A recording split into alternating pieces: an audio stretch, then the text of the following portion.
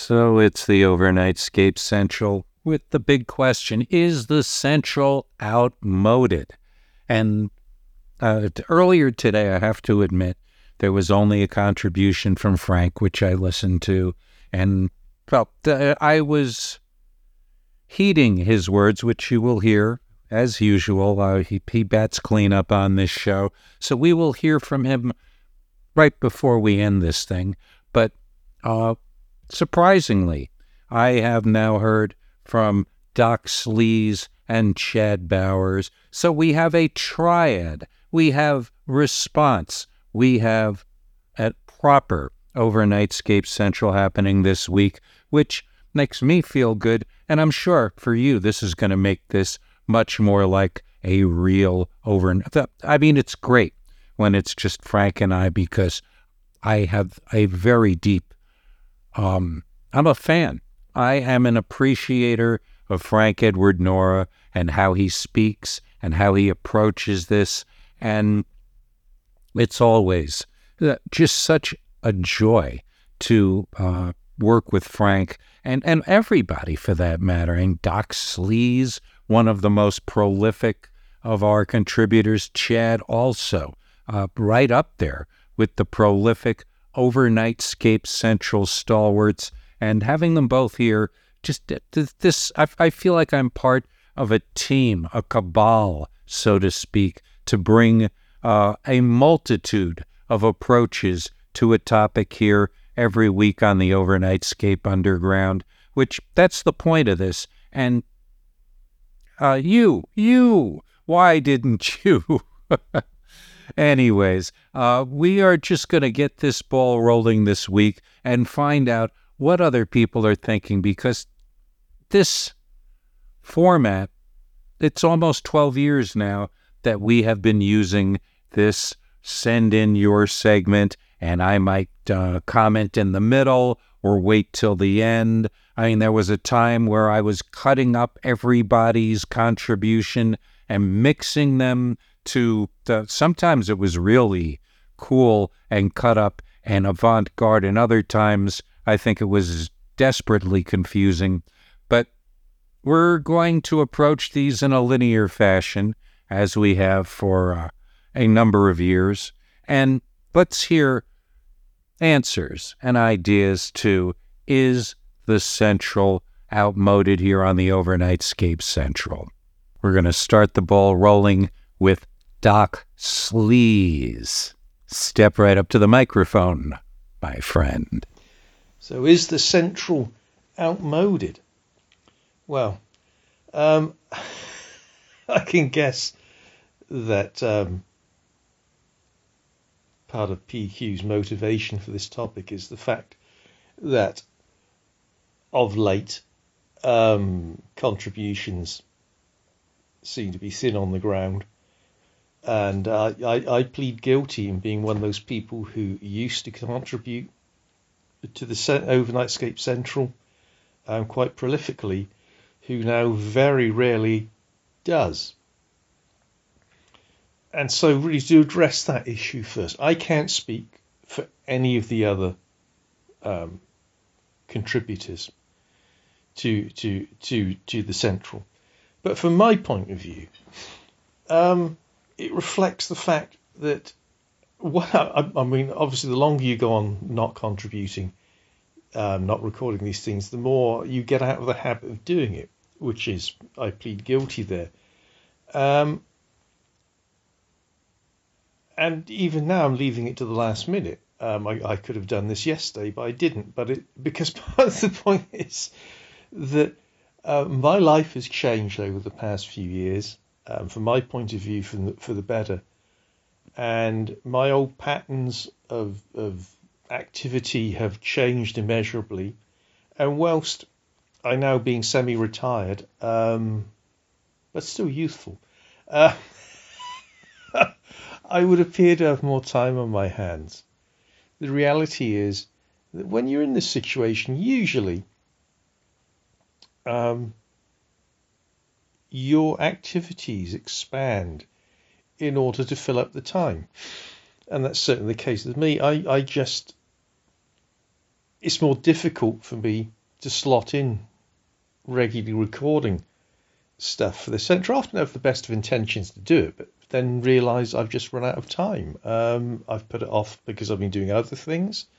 I forget because I've been doing other things.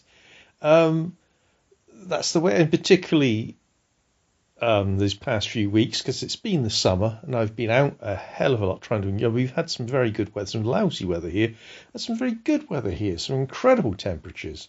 We had a whole slew of, certainly where I am, about 4 or 5 days in a row where the temperatures got over 30 degrees, which is just unheard of in this country. And obviously I've been out enjoying it all.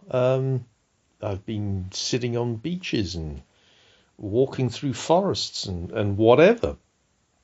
All the things I do when when the weather's good and I've got time on my hands. But that's the thing. I find it I'll be honest with you, it's not just the central. Slotting in recording my own podcast. I can only do that once a month. And I tell you, that can sometimes be difficult finding the time to do it, to slot it in. And, hang on a minute. I just have to attend to... Sorry. I've got the television playing in the background with the sound turned down, and of course it's tuned to a streaming channel on via my Roku box, and the Roku box has a irritating habit. If you've been tuned to the same channel, if you haven't touched your remote in several hours, it keeps sort of prompting you about whether you want to continue. Are you still watching this? And if you fail to hit the thing saying yes within a specified time, it bloody switches it off. Yeah, which is irritating anyway. It's Benny Hill at the moment on there. Which I've only been watching Benny Hill, repeats of Benny Hill for research purposes. Because hopefully when I do find time to record my next podcast of my own, well, it'll become clear why I've been watching Benny Hill. But yeah, so, in fact, it's not just to be honest with you, I have about 3 editions of my other podcast, Schlock Express, which I know is missing in action for a long time. I have about 3 editions of that. I've got the material for them ready to go, but I just can never find the time to record them. I have every intention of doing so, but, I never seem to find the time to slot it in. So things change. It's just the way it is. Also added to that is the fact that, and this isn't a criticism of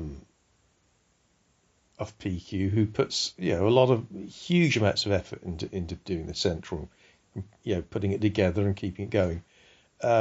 But there've been a lot of topics of late that I seem to remember I've talked about them before, and I'm not sure I have anything new to say about them. And I'm sure people don't want to hear me just droning on repeating the same bloody thing all the time. And that's another thing also. I think people have deserved a break from me, from hearing my voice. I would have hoped that other people would have, and again, I'm not criticising anyone here, because, hey, it's all of us have busy lives, I'm sure. I would have hoped that other people might have stepped up to make contributions and to fill the gap. But that's not meant as a criticism of anyone at all. Because I say I understand perfectly how it is. And to add on top of the fact that I just don't have the time, as much free time as perversely as I used to when I was working. Of late as well, when I haven't been out with the nice weather and everything, I have certainly this year and particularly over the past few months, endured some bloody irritating ill health. Nothing serious, but just irritating that seems to take forever to get over, which puts you off of doing stuff like recording stuff as well. So as I say, to get back to the change in circumstances, one of the reasons I used to be able to record the stuff so regularly before, when I was still working, was because it was an escape, partly being able to do this from my bloody lousy job I had at the time. That was the job from hell, and but I needed to pay off my mortgage and amongst other things, and yeah, it was absolute hell.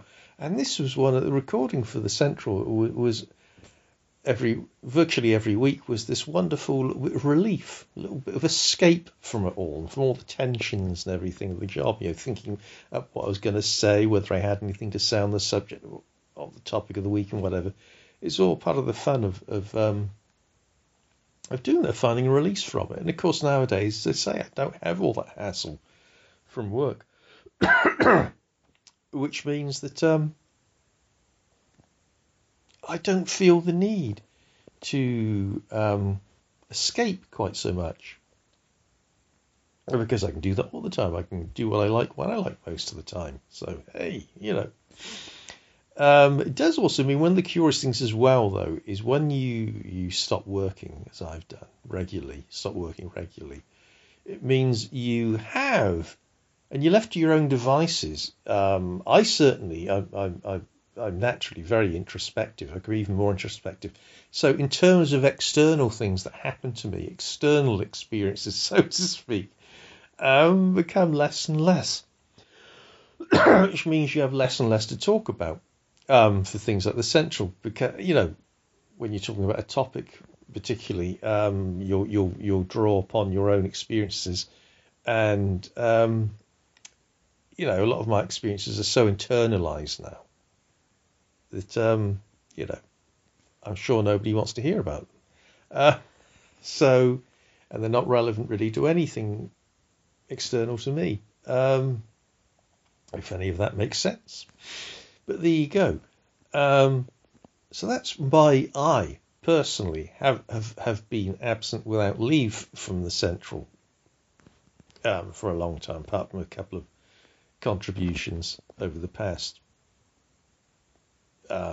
6 months, probably more than that, longer than that. But the other part of the question, implicit in it, is the Central outmoded in that it no longer has a purpose? Or there's something wrong, or its format is obsolete? I'd say that I think it still does have a purpose, and in that it does provide a forum, where we potentially, all of us as contributors to the Overnightscape and listeners to the Overnightscape, because just listening to it is a contribution too, have an opportunity to do something as a group.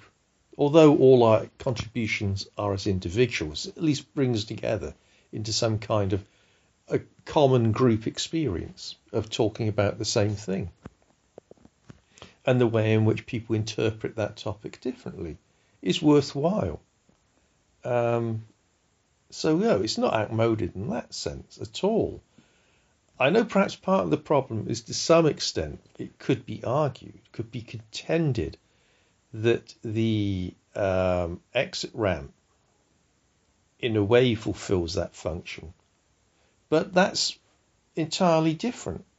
Yes, it brings together contributors, listeners, etc., into one forum, but it's live, at least it's recorded live, and it's very, very different. It's in real time. There's not necessarily a set topic. We go all over the place, whatever. It's a discussion rather than a series of monologues on the same subject, each one giving a different interpretation. And you do, at least with the Central, get to hear one person speak uninterrupted, and put forward their arguments, their ideas, their concepts fully without interruption. Again, not a criticism of the exit ramp, but that by its very nature, the exit ramp, it's a discussion, therefore people get interrupted, trains of thought aren't developed, arguments get obscured, the discussion can sometimes get a bit heated. I think certainly everybody knows I get exasperated with anything to do with so-called I won't call them conspiracy theories, although I just have, with conspiracy fantasies. But, I'm not here really to talk about the experience of the exit ramp. No, I think the Central provides a completely different forum for airing our views in a more disciplined, perhaps in a more disciplined fashion, which again is not a criticism of Frank's stewardship of the exit ramp. But the fact you're talking on a specific subject, you get to do your monologue, you get to say your bit on the Central, means that it's just a materially different experience for both contributor and listener.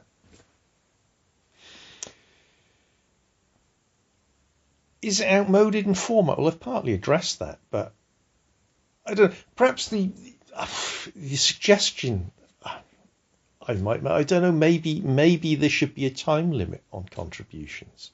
Maybe that's what puts some people off, is the fact that some people make very long content. Again, not a criticism of people who make very long content. I've done that myself in the past.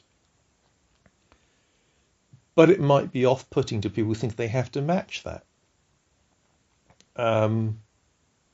It might be off-putting for potential listeners as well, to hear one person talking. Although let's face it, if you're a regular listener to the Overnightscape Underground, you surely must be used to to hearing one person talking about something uninterrupted for a lengthy period. But yeah, the difference is on the Central. It's on the single subject, and that might put some people off. Think, oh my God, I'm going to listen to an hour and a half of somebody talking about whatever, So I don't know, maybe that could be something to experiment with. Say there's a half-hour limit or something on people who can't go over half an hour. I don't know, which does present an interesting challenge and present the contributor with an interesting challenge. Can you stay within that? Within those parameters. I don't know. It's, at the end of the day, because that is I don't know if anybody else remembers this, but years and years ago, Mike Boody sort of jokingly put forward that thing, trying to come up with a podcasting equivalent to the Dogma 95 filmmaking rules about all the elements you should have in a podcast to format it. And the thing I would add to all the things he said was that if you have a format you are comfortable with, you should change it. You should vary it, because you can get too comfortable in a format. And a strict format can get frustrating, very frustrating. It becomes a straitjacket, if you like, because she keeps. Again, PQ has talked about this before. It shows how long I've been bloody listening. Outmoded Underground. That was his point for, was it Bug Out? Ending Bug Out? Was he said he got into the situation where he felt first because he thought if he didn't have a particular element in each show, which had been in the previous show, then he couldn't complete it, each individual show. And I understand that completely. I got like that with my original podcast, the Sleazecast. I got eventually into a format where I kept thinking there had to be certain things in it. Otherwise, the episode was incomplete and I couldn't put it out there. or I couldn't produce it in the first place because I couldn't think of a new variation on that element to put in it. Which is why now, every so often, the format of my own podcast, well, one is I keep a fairly flexible and fluid format. There are certain elements that are often in it, but don't always have to be in it. And also, every so often, I break the format completely and do something else, which is usually deeply unpopular with anything you do if you break the format that people have got used to. But tough, you know. As both listeners and contributors, we should welcome a challenge. But yeah, so anyway, there's some thoughts about, do I think the Overnightscape Central is outmoded? Which my answer is no, I definitely don't think it is. And perhaps I should be making more of an effort to remember to actually record these contributions. And I apologise for not doing so, but circumstances change, but I do think it's worth keeping going. But there you go. Anyway, that's my opinion. And back to you, PQ. A lot of interesting points. And you've been really, the doc has been a stalwart. And what part of what I think happened was we always shifted around, and maybe one week it wasn't an interesting topic. And the whole Beatles series, which I thought was really cool, and Frank and I seemed to really get into it, and a few others were sort of into it or were with it for a while, and then I guess lost interest, got distracted, dropped out. But yes, the Beatles for, 3-4 months straight may have also taken some of the momentum off of the variety that used to be part of this. And the exit ramp does something, but you're right, it's a completely different thing. And the reason I am terrible at recording a conversation, because indeed, I just burst people's bubbles. I derail their train of thought by jumping in when they haven't even completed their idea. And that momentum, while somebody like Gene Shepard can just hop back on his horse and go back to where they were, or comment and take things around, that's not necessarily going to happen with a lot of people yet. It's in thought to do something like that, or incorporate an exit ramp like concept here, which we'll talk about a little later probably. But yes, I need to keep the variety. And yes, I have been repeating, even though it's 5-6 years ago, and I figure, okay, we can do this again. A lot of people that have their set, like jazz, for example. If you said your say about jazz 5 years later, yes, pretty much you're going to say the same thing. I don't know how close I was to me, it's a wide enough topic that I could hit jazz in a few weeks and say a bunch of other stuff about it. But I'm kind of a music guy, so that would be very easy for me to do.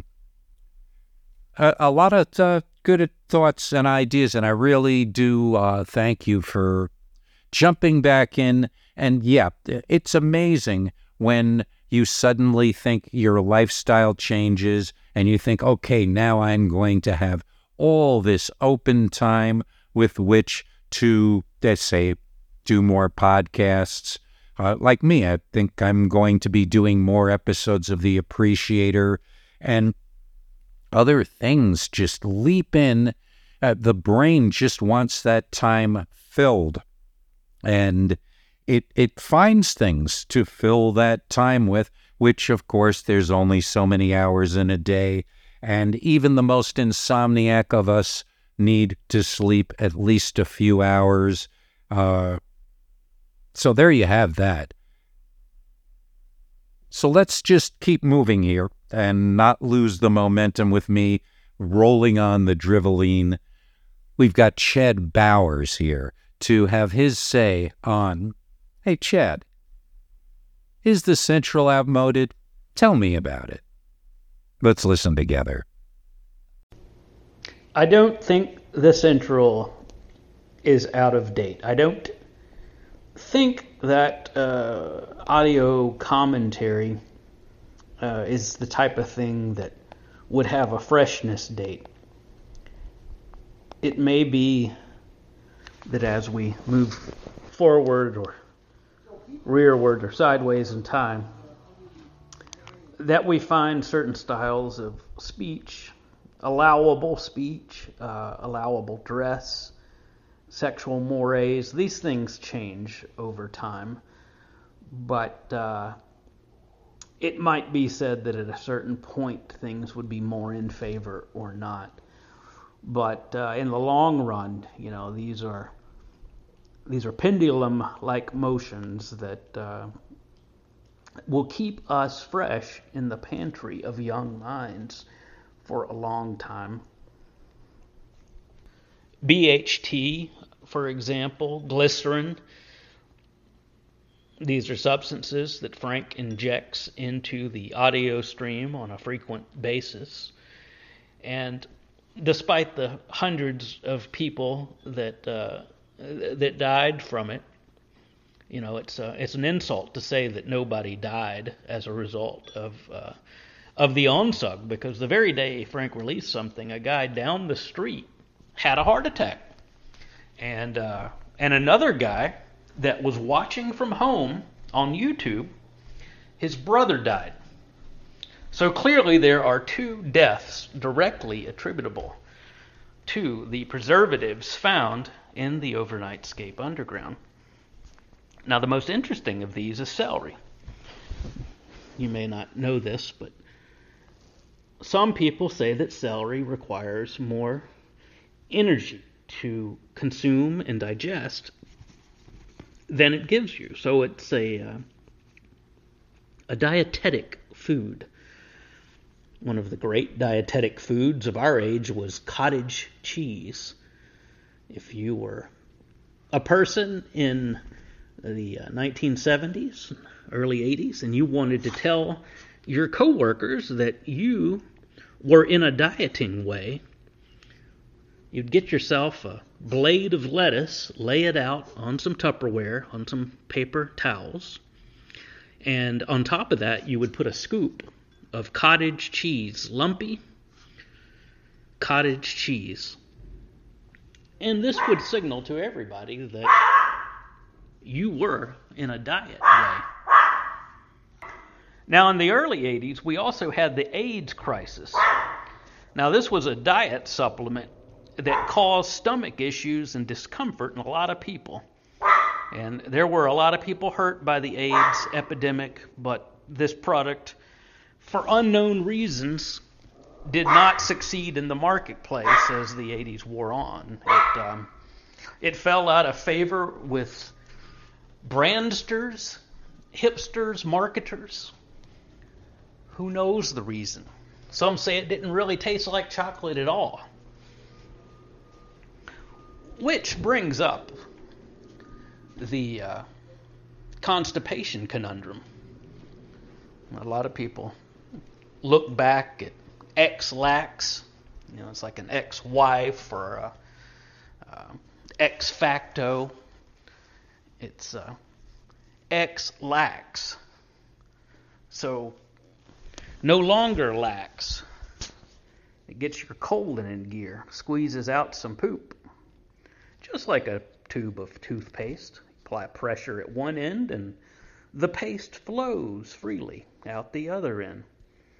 In the case of some toothpaste, such as the Aquafresh, you've actually got 3 different colors coming out of the tube from different angles. And this is the lining of your colon, unless something such as a nodule would interrupt the flow, causing ripples in the toothpaste as it comes out onto your brush. But the X-Lax conundrum, the fascinating aspect of X-Lax, was the decision in the first place to make it chocolate tablets. Now, some say that scientifically it is rational to think that a person that would have constipation issues would also be a person who might eat too many chocolate treats, such as bonbons. Of course, in our minds, we're thinking of Divine in her pink dress, sitting in a trailer, tossing bonbons down that fat gullet of hers, and perhaps ending up a little bit later frustrated on the toilet. So X-Lax enters the picture. It's a solution disguised as chocolate. Person realizes they have a problem. They take a little break. They put General Hospital on pause.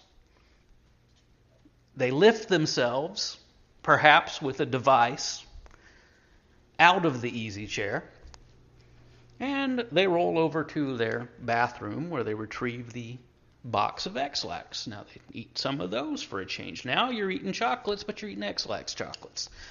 And things are starting to move. One of the things they do is they provide medicines that will increase liquid going into the colon. The colon obviously is designed to pull liquids and food and substances out of the food, but you can also reverse this process. You may know from your car you've got a Prindle controller. And the Prindle controller will ride you through park, through reverse, through neutral, all of these things. Now, Prindle can also be related to the letters on Wheel of Fortune that are always available. The letters of R.L. Stein, the famous writer. R-S-T-L-N-E. Now, when I look at that, because of the juxtaposition of the T with its ironic cross at the top, T for Tom / Jesus or Jesus, what the hell, right? What the H? Jesus. That's the trick. When people say what the H is, a biblical expression, Jesus. Or, in this case, the T for Tom, which relates to the cross. Now, RS, that's the first initials, and this is a name that I've thought I should take up as a ghostwriter. I should write my memoir as a ghostwriter, writing for myself. And I will use the nom de plume R-S-T-I-L-N-E. Now, there is no I in the free letters of Wheel of Fortune, but since 1988, 4.8 billion man-hours have been used staring at these letters on the screen. And I can't help but feel that that's going to give me a little bit of positive momentum in the Amazon store when I publish my memoirs. One of the secrets to my success is going to be my method of untoasting bread, and also my recipe for apples. Now, this is a fun treat for a kid. So you get you a normal apple. It can be any type of variety of your choice. And you want to core out the top of it, kind of like you're opening up a pumpkin. Now, once you get this cored out, I want you to go down on the inside with a spoon and carve out as much of that apple flesh as you possibly can. Apple flesh makes a wonderful ingredient to add to pies. So, in a spare dish pie pan or spare pie that you have baking, go ahead and take that apple mixture, that flesh out of the apple, put it in the pie. Now you've got a cored out sphere, which is essentially an apple. And inside the vacant cavity left, we're going to fill that sucker up just like a young man going to prison for the first time with his cell phone. We're going to stuff inside of there a mixture of peanut butter, peanuts, raisins, and perhaps some seeds of some type. If you're adventuresome, you might want to put some spice in there.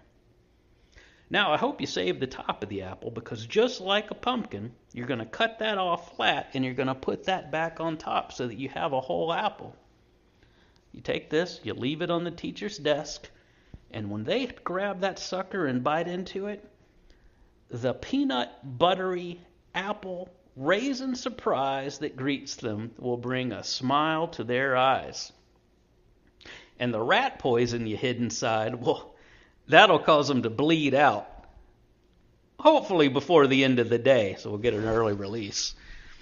I did that from 3rd grade through 9th grade. Of course, teachers caught on after that. No one would eat the apples for me, so I switched to watermelons and explosives.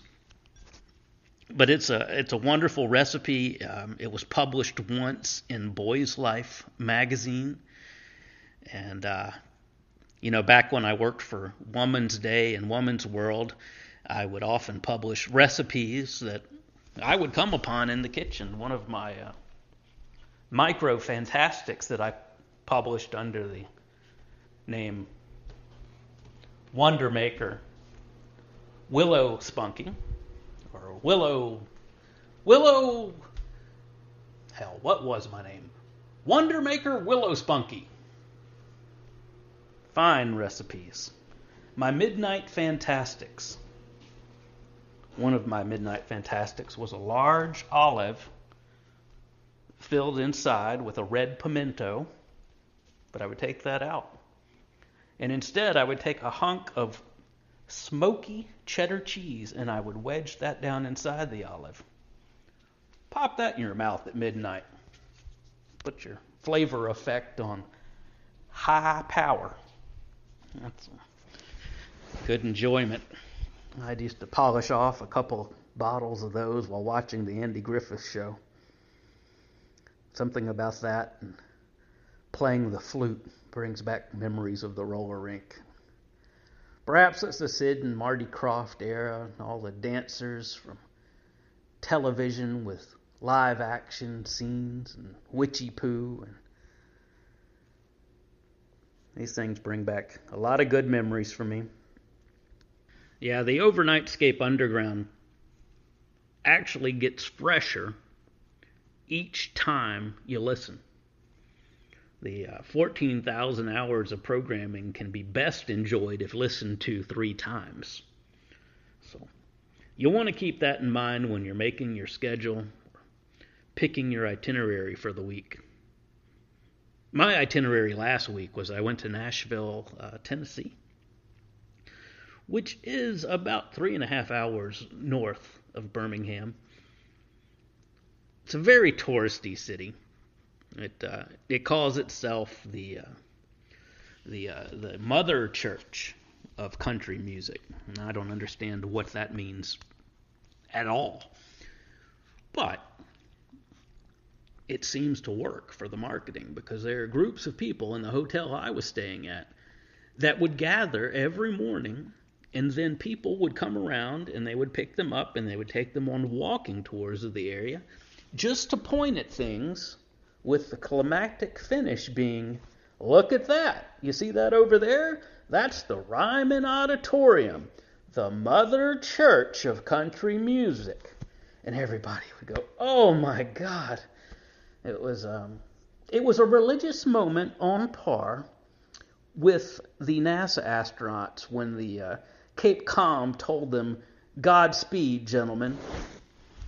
You got to wonder, Godspeed, good Lord, we're, I thought 10,000 miles an hour. I thought orbital velocity of 35,000 miles per hour was sufficient. But Godspeed, get out of my way, Turkey. We're going to the moon. Yeah, I like to travel in Godspeed. I wish my cruise control had a button for that in the car. I have a feeling that it would absolve you of all tickets or all interstate hassle from troopers of different types trying to stop you and search your vehicle for the 10,000 fentanyl pills that I hide within the tires. Speaking of fentanyl pills, well, that's the worst of my that's the least of my problems. You ever heard of red cake uranium? Well, I've got red cake uranium left over from the Cuban Missile Crisis down in my basement. In fact, I often use it to help overthrow the government. That's something I'm working on now. Yeah, I'm going to take all that red cake uranium and I'm going to mix it into something akin to a Slurpee.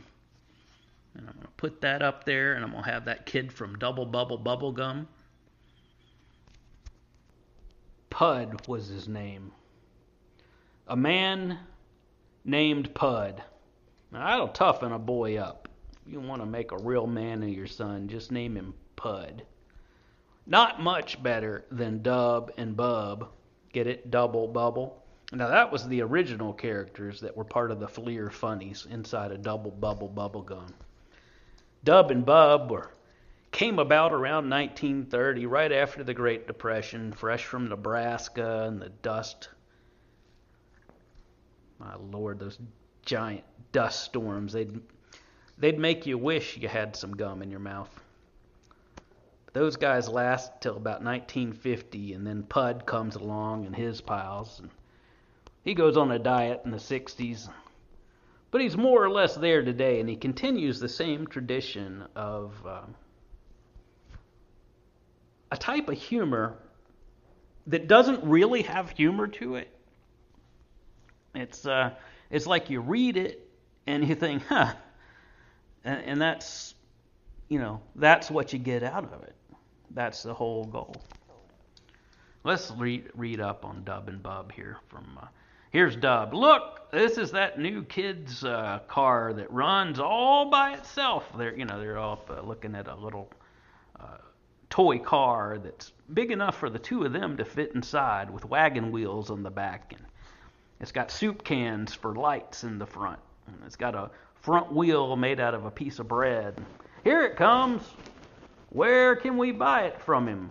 Say, feller, we'd like to buy this here car from you. How much you want for it? Gee, you can have it for 50 cents. And Dub looks at Bub and says, by gum, how does this thing work? And then this little monkey shows up and he says, listen, Bobble Twins, y'all better get yourself another motor, 'cause this one, I'm gone home. And that guy they bought it from looks like he's just seen a genie come out of a coin. He's staring at his... You never know, back in the Depression, it may have been, something. You may have been able to get like a piece of bread or something. Gurgle, gurgle, this is swell, Pud. Oh, hold everything, Bud. My straw is broken. They're trying to share a shake together, a malt. And this little dog's going, woof. Would you like some ice cream on a dog biscuit? Oh dear, I left my purse at home, says the lady. Well, you take 4 cents for a graham cracker? See, it's a comic strip. But it's not funny in the traditional sense of funny. Good morning, says Pud. He's tipping his hat to a very normal-looking lady in a red dress with her hat and her hair's fixed, and she's got her heels on, carrying a purse. We made fun of these people for at least 50 years. We made fun of them, but I don't think we realized that they would go away, that they would not be there. When we were attacking kind of the Eisenhower like culture, secretly we always imagined that somehow they would stay in power. We didn't realize that the ne'er-do-well slobs would in fact take over, although it was warned about from the beginnings of democracy as one of the dangers, particularly if you didn't have to do anything other than vote for yourself to get money, But so these people are gone now. You look at these old comics and you've lost the perspective for what it is that actually they're making fun of, because you see this lady and And she's inherently funny because of the cultural stew that we steeped in for 50 years. Do you know that lady? Says Pud's friends. No, but I'm wearing Pud's cap and, well, he knows her. I didn't even realize that was not Pud. There's a little kid wearing the cap. Looks like Pud. I guess it's a lesson to all of us with comics. It's pretty funny, really. The greatest talkers are the least doers. Here he is trying to fish some punch out of a big punch bowl that's a little too tall for him. And he's reaching in and tipping it over, trying to get it, and it falls right on his head, splashing punch and liquid all around him. Speaking of punch, have you seen that new movie, Punch and Judy 14? It's the best yet in the series. They come out there and they get in a fight, and one of them forgot something, the other's beating the other one over the head. So I don't know how they come up with this stuff, but Punch and Judy 14 might be my favorite film in the series. I'm saving up to buy the box set as well as to have a commemorative tattoo put across my entire backside. I think this one's going to last. I think when people look at my dead body hundreds of years from now, they'll say, oh, yeah, Punch and Judy 14, that really was the highlight, wasn't it? Well, for a hot minute, young fella. For just a hot minute, it was. Speaking of red cake uranium, man, the Russians are kicking our ass in Ukraine. That's going to be kind of interesting. How do you explain that? I guess all the weapons we built were kind of built for fighting another version of World War II. And then at some point, we decided that, we don't like Russia. We never have. They're kind of the one holdouts to this global world government that we're trying to put together. And there's just this big Christian nation over there that's just kind of in the way. So we got to get rid of them. So we're going to try to put some pressure on them. So we overthrow the Ukrainian government in 2014, put our own stooge in power, give them billions and billions of dollars over the next decade. And I don't know. I guess our hubris finally got to us. It's not working out, Russia's kind of enjoying like a 10-to-1 kill advantage over there. So we sacrificed an entire nation of young people. 500,000 dead Ukrainians. More than that many left the country, never to return again. About 14 million have left the country. And of course, Ukraine wants to get them back. They want the host nations that received them to arrest them and extradite them back to Ukraine so they can be thrown in the military, all boys, 16 and up. And like their other dead brethren, they can be killed on the battlefield within their first 4 hours of arriving. Yeah, the average Ukrainian soldier enjoys a life of 4 hours on the battlefield. Wow. Crazy, crazy times. I guess the lesson is don't speak out against the Uniparty, or you'll be Russell branded right in your face. They'll Russell brand you right upon the head and shoulders.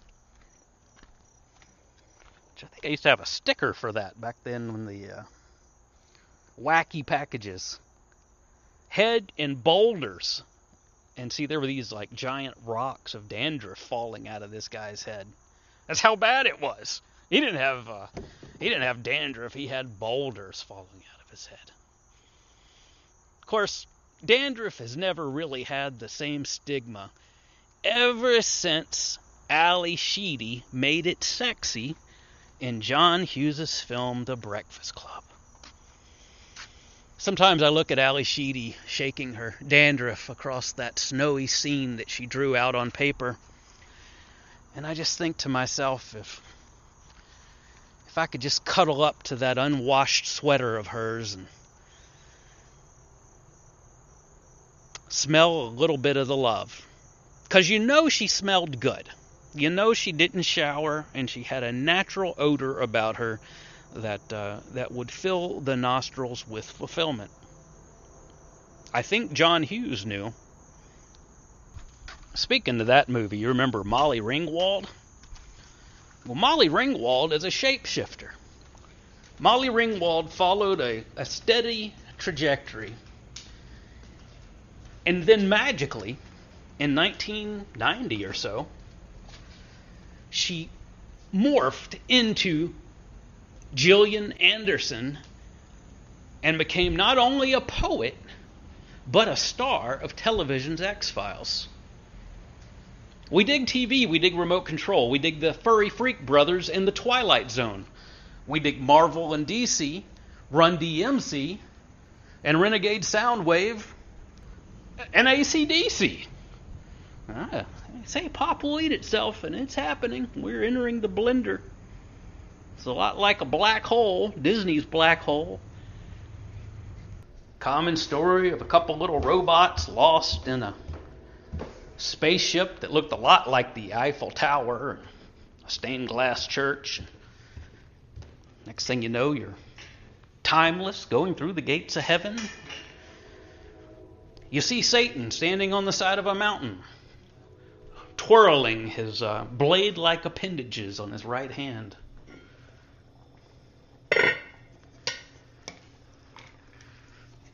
Ooh. Yeah, that's a good movie. You should check that out. That's a good movie. I've made a little bit of a mess here. I'm kind of stirring some soup. I've got a big, heavy La Crusette pot on top of the fire here, and it's full of about 2 gallons of chicken taco soup. Traditional taco spices, some jalapenos added, black beans, white navy beans. Ooh, that's gonna be good. Got about another hour before it's done. Down on just a low simmer at the moment. Let me see if I can clean this liquid up. Otherwise,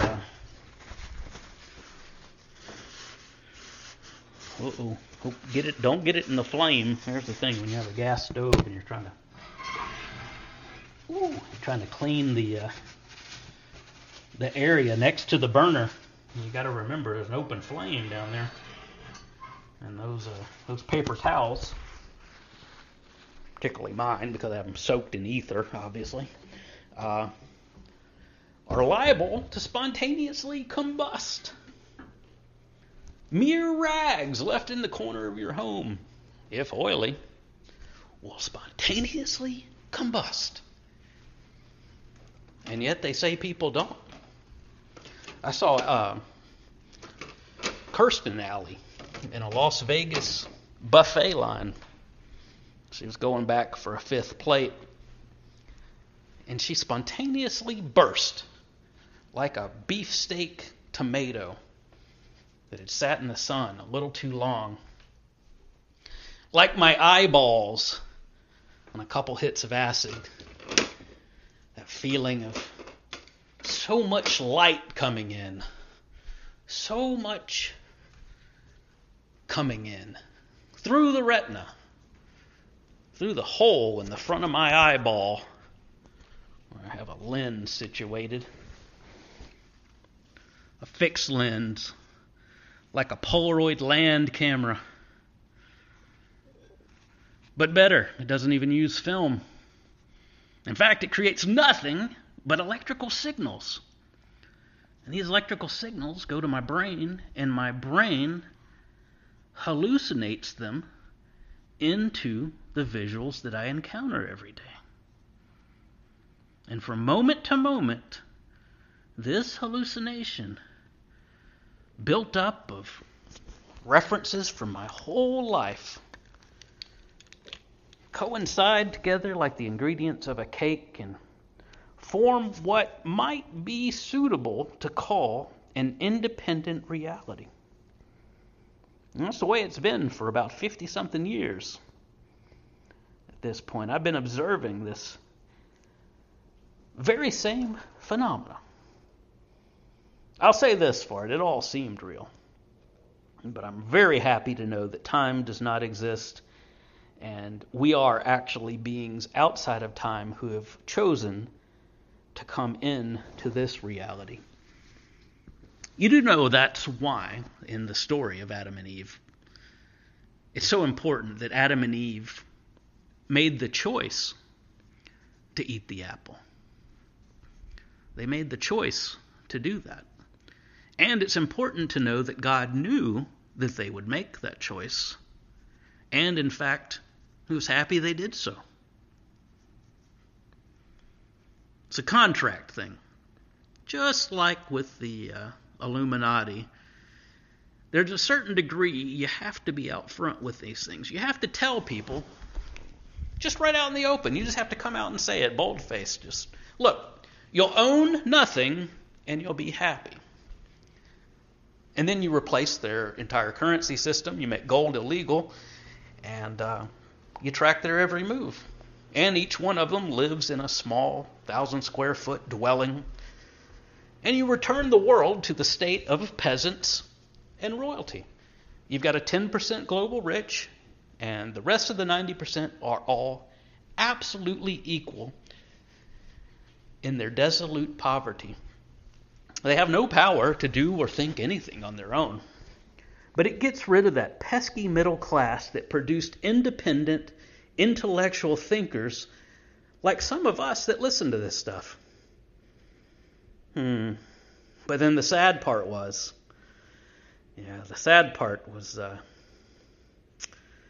we just didn't know what reality was truly made of. We didn't realize the implications. We didn't realize the idea that it takes a shepherd. Someone has to stand up for the flock. No way around it, any way you cut it. Most people are just going to kind of follow along. So it takes good people, strong character, to stand up and make things right. And if they do, and you don't like it, then you chop their head off, and then you make things right. See, that's divine leadership. That's how the king and queen became divinely the head of government. They killed everyone else. They are their people. They killed everyone else. Divine government. Very interesting. The divine right of kings, they call it. See, a lot of people think it means the other. They think, oh, no, it means they were blessed and picked. And no, they're speaking from base reality. It's a look at reality, and it's saying, how can I figure out what's going on here? So it is true statements from a point of base reality. And if you're not reading the Old Testament that way, then you're reading it wrong, because there's no magic in it. None of that stuff is magic. It's tales and stories told from the position of base reality, looking at the apparent reality around ourselves and saying that we are here. We don't know why we're here, but we're here. And if we are here, then we must be here because of some external thing put us here. And if some external thing put us here, there must be a reason. So then we start thinking of all the ways we could make the best of it. Save today for tomorrow, have patience, the long game, be kind to each other, all this stuff. You want to develop a strong group of men that can form a patriarchy, if you will. And this patriarchy will make it unacceptable for rogue young men to go around raping and pillaging the other women.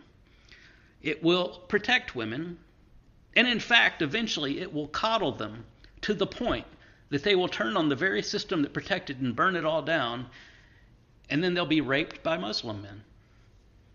So, you've got that going for you. That's a plus.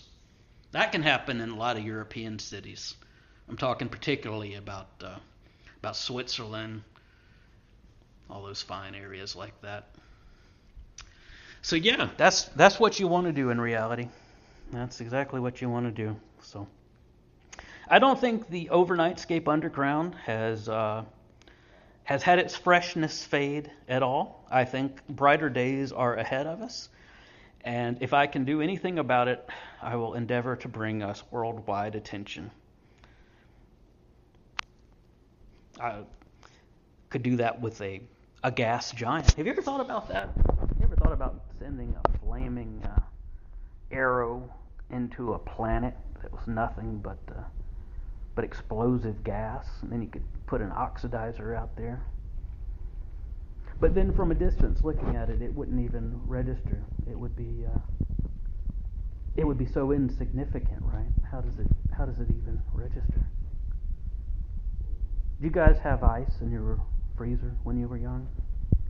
When I was very young, we had metal ice trays that had a little lifting mechanism that somehow, through the solid mass of ice, was meant to crack the ice, if only you had the 500 pounds of force needed to crack it. Then later, these were replaced by these blue plastic ice trays, and it was a relatively new and unique type of plastic to have in the house. I think it was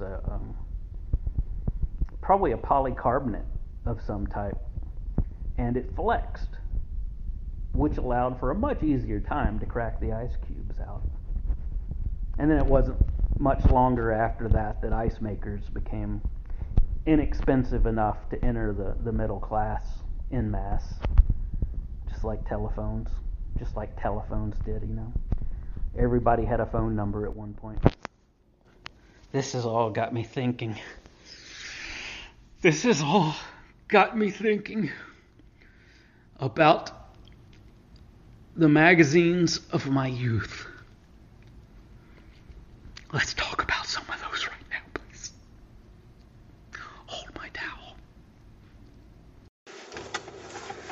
I was reading magazines this week at work. You know, Google has a lot of scanned magazines, and you can read most Life magazines from the 1950s, if not 40s, up to around 1972. On the other hand, they had Popular Mechanics. May have been the same collection. It was Spin magazine. Spin magazine brought back lots, a great deal of memories. The Spin magazine was about music. It was like Rolling Stone. It was about popular culture, as we would, refer to it. Back then, I don't think we really called it a pop culture magazine. It was just kind of a hipper version of Rolling Stone. If Rolling Stone had sort of these original sensibilities, and by some point in the 70s, you know, they were very much kind of a corporate giant. You know, I mean, they were the voice of, from my opinion, Spin magazine. Controversial articles at time. You know, it was they wrote a lot of stuff about perhaps HIV doesn't cause AIDS. You know, Celia Farber was the name of that writer. And I don't know the full story, but right or not, correct or not, it was interesting. It was good reading, and their music coverage leaned a little more towards the college rock alternative crowd. The interesting thing is, beyond timely mentions of all the relevant big acts of the day, there were also all of these little notes, and there were always, like, not letters to the editor, but that sort of a feel in the front of there were places where they would just someone would write. Henry Rollins in the early 90s was a writer for them. He wrote some good articles. This whole poetry thing. Do you remember that? Henry Rollins started that whole poetry deal. All us kids were, going out to the coffee shop and doing poetry readings. That became part of the whole deal. The coffee. I tell you, in '86, I remember 1986 in Bel Air Mall. I saw this really wealthy-looking couple, and they were. It was like they were wearing a suit, but it was different. These were wealthy goth couple, number one. And the guy looked a bit like the lead singer of Flock of Seagulls. No, scratch that, not Flock of Seagulls. He looked a bit like Peter Murphy. He had brown hair, and I remember the date looked a little bit like Elvira, but it wasn't overdone. It was not cartoonish. It was more like if you saw what's the Dave Vanian married. She was in Sisters of Mercy for a while.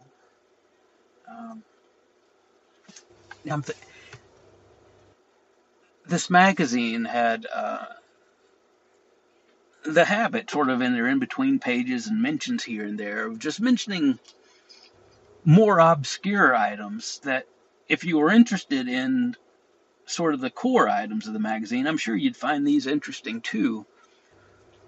But this is where you'd learn about bands like Einstürzend and Neibauten, Blixa Bargeld, and early mentions, even, late 80s, there was like kind of this Nashville, early 80s, there was a Nashville scene with bands like Jason and the Scorchers, who were kind of following kind of that cowpunk angle, which is kind of connected a bit to the Gun Club and Jeffrey Lee Pierce, who's one of my heroes. Yeah, him, Mick Jones from The Clash and Big Audio Dynamite. Just really cool, man. Really cool folks, just brilliant creativity. I admire that. Yeah. The other thing I noticed was in reading Life magazine, this persistent feeling that America, the great empire, even at just after its height, I gotta imagine the 50s were probably the height of the American empire, of what it thought of itself. Now, of course, it was flawed, and as is any situation, we should know by now that in nature, when you approach a crest, the sequence starts spinning off, and you sort of get these fractal patterns that go from this progression that had been happening. You've been following this progression like a glowing or growing crystal. And you've been following this progression, you've been riding, and you're coming upon a crest, and things are really smoothing out and gaining steam, and all of a sudden, complexity bursts out of the blue almost. It just distorts into chaos. It's, the things needed to correct the thing end up being the thing that destroys the thing. And it really is sort of a yin and yang situation. You have this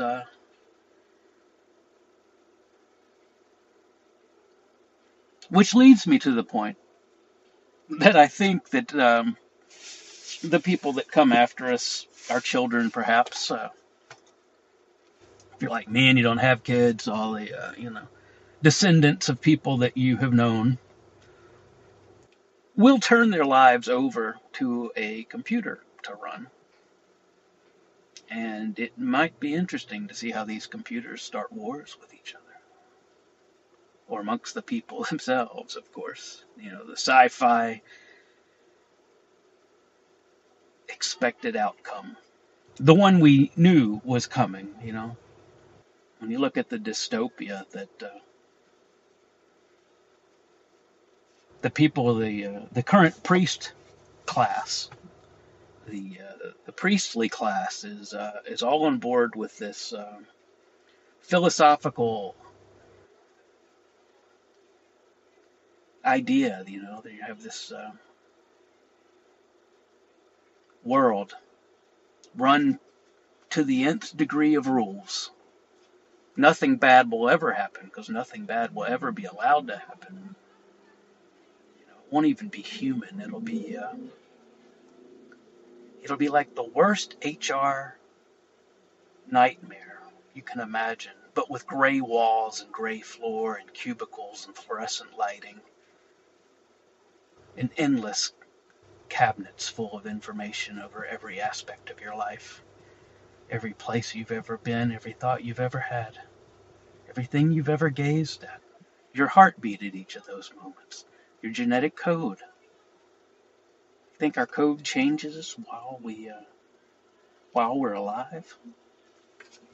I think it's tuning. I think it's making memories. I think that it is a interface using quantum effects to communicate with.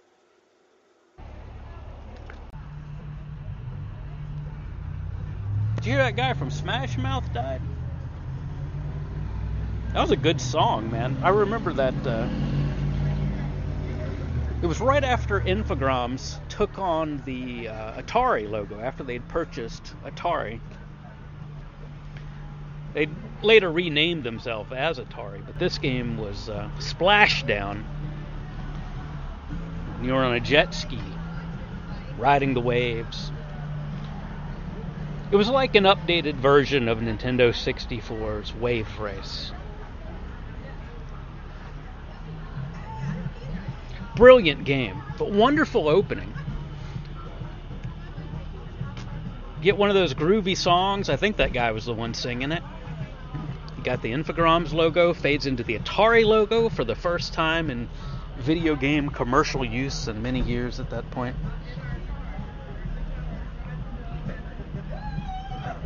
A new rebirth of Atari, kind of like the current one, They just purchased Atari Age, and I'm very happy for Al at Atari Age.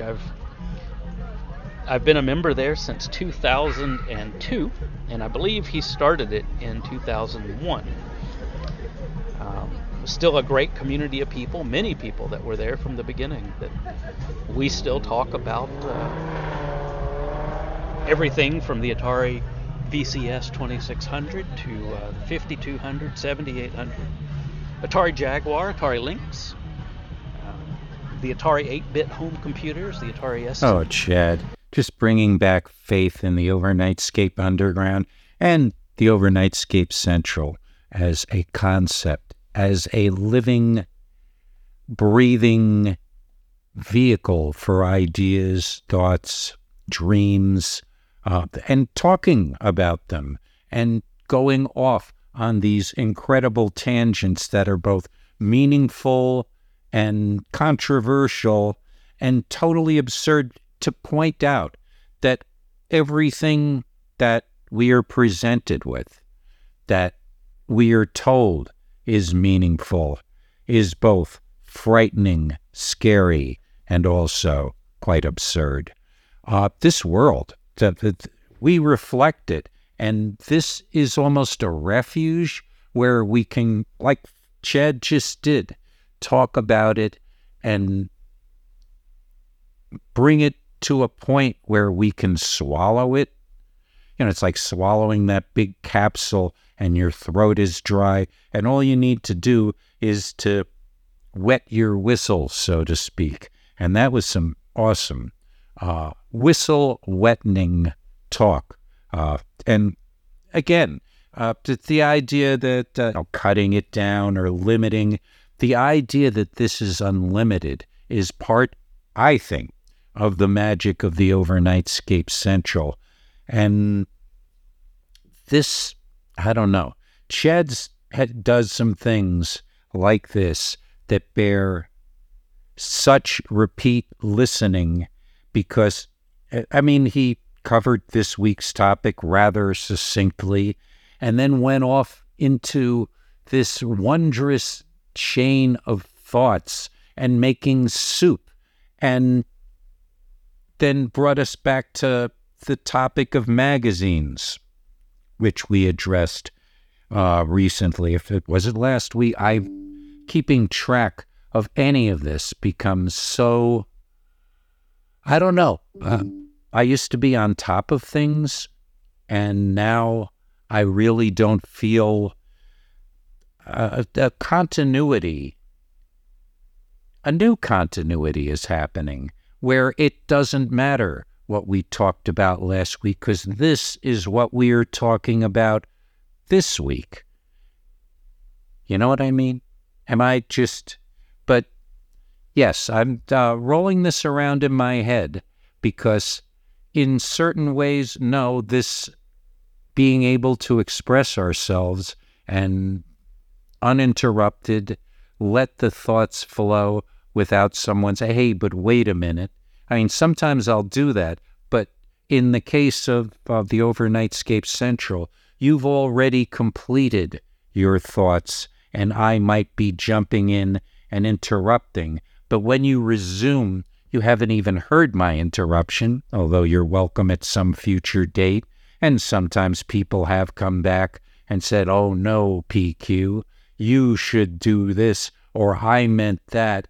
But a lot of times I will point something out and be quite shocked and amazed that if I would have just kept listening, the idea was resolved in such a way that perhaps I didn't need to make any comments. But, this is my contribution when I think about these programs I do, especially the Overnightscape Central.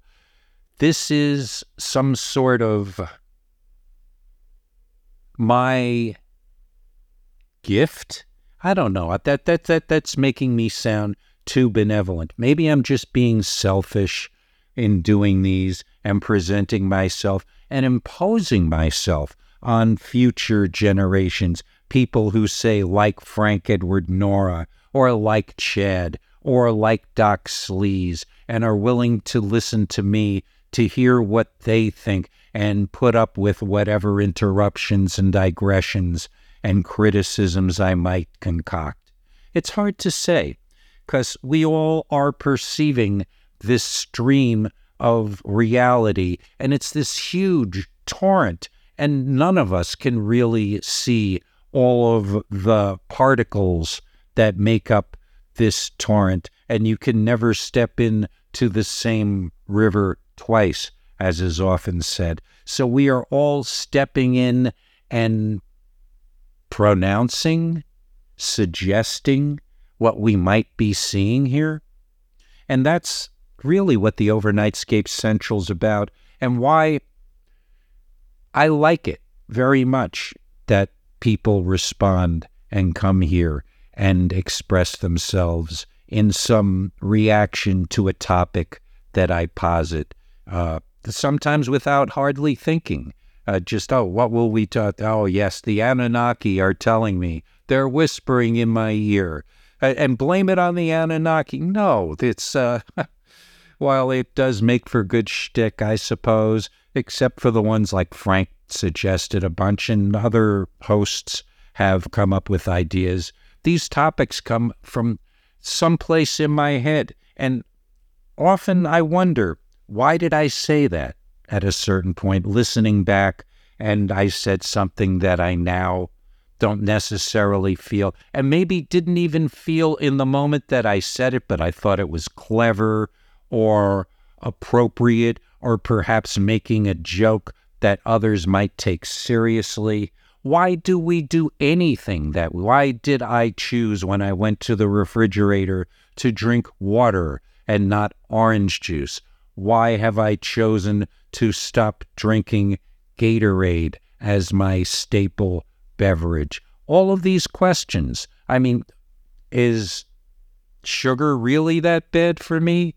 Or am I just convinced in this moment that if I don't have as much sugar, perhaps I'll live a few more minutes. I will get some goal accomplished that I wouldn't if I had sugar in me. All of these things run through my head. And yeah, that's why we have the Overnightscape Central, perhaps. But the other reason that we have the Overnightscape Central is this man that we're going to hear now, Frank Edward Nora, has some interesting things to say. I listened to this earlier, but I'm going to give it another good skimming and be back with some comments. So again, let's put up our feet. The beverage of your choice, be it water, orange juice, Gatorade, or some other concoction, or some combination thereof. Let's listen together. Is Central outmoded? I would say no, it is not outmoded, but I have a lot of thoughts on this topic. It's something that touches on a number of different aspects of our project here in the world we're living in and how things are changing. And it's also something that relates to a strain or sprain of thought that I work on quite a bit in the back of my mind that sort of asks the same question in a way. And I want to sort of go into the details of that. But I do not think Central is outmoded. I think that I know in recent months, perhaps the participation level has not been as high as we've had in the past. Though even in the past couple of months, there's been a few shows, PQ, where it's just you and me. I always love doing Central. Just so you know, it is something that is part of my schedule. And even when I was in Europe, I did 2 of them. Magazines, which that was 2 weeks ago, right? The magazines episode. That actually, from my calculations here, was Central number 666. Can you imagine? Episode 666. We could have done the topic about the number of the beast and evil and things like that. We just didn't know. But no, I really enjoyed it. I went out in the morning when I was in Venice, Italy, and did my little thing on magazines. And then, of course, last week, jazz, I was on the porch in Innsbruck, Austria, on my last day in Europe. But I always love doing my Central segments, and it's something that I see the topic and start to formulate what I'm going to say about the topic, and it's something that sort of ruminate in the back of my mind and really sort of work on it, the angle of attack I'm going to take on it. This one, when I saw this topic, it is certainly not. It is a very relevant question, though this has been a tough one to sort of process in my mind. I've been trying to figure out what how am I going to approach it. I'm just going to approach this completely, talking about all aspects of it. Of course, Overnightscape Central is going way over 10 years. This would be episode 668. And, as the stats in the book, we have had 73 different guests have appeared on this show, 73 different people. And in terms of the number of people that have done 50 or more episodes, we have 1, 2, 3, 4, 5, 6, 7, 8, 9, 10, 11, 12, 13, 14 people have done over 50 episodes of the Central. And I have the full list over here. Of course, I maintain it in the book, the full list of participants and how many shows they've done. I do think Central is an incalculable audio treasure, as we've talked about a lot. I mean, just the vastness of the list of topics, which I also have here in alphabetical order. I may go through that a little bit later if we have time. We'll see.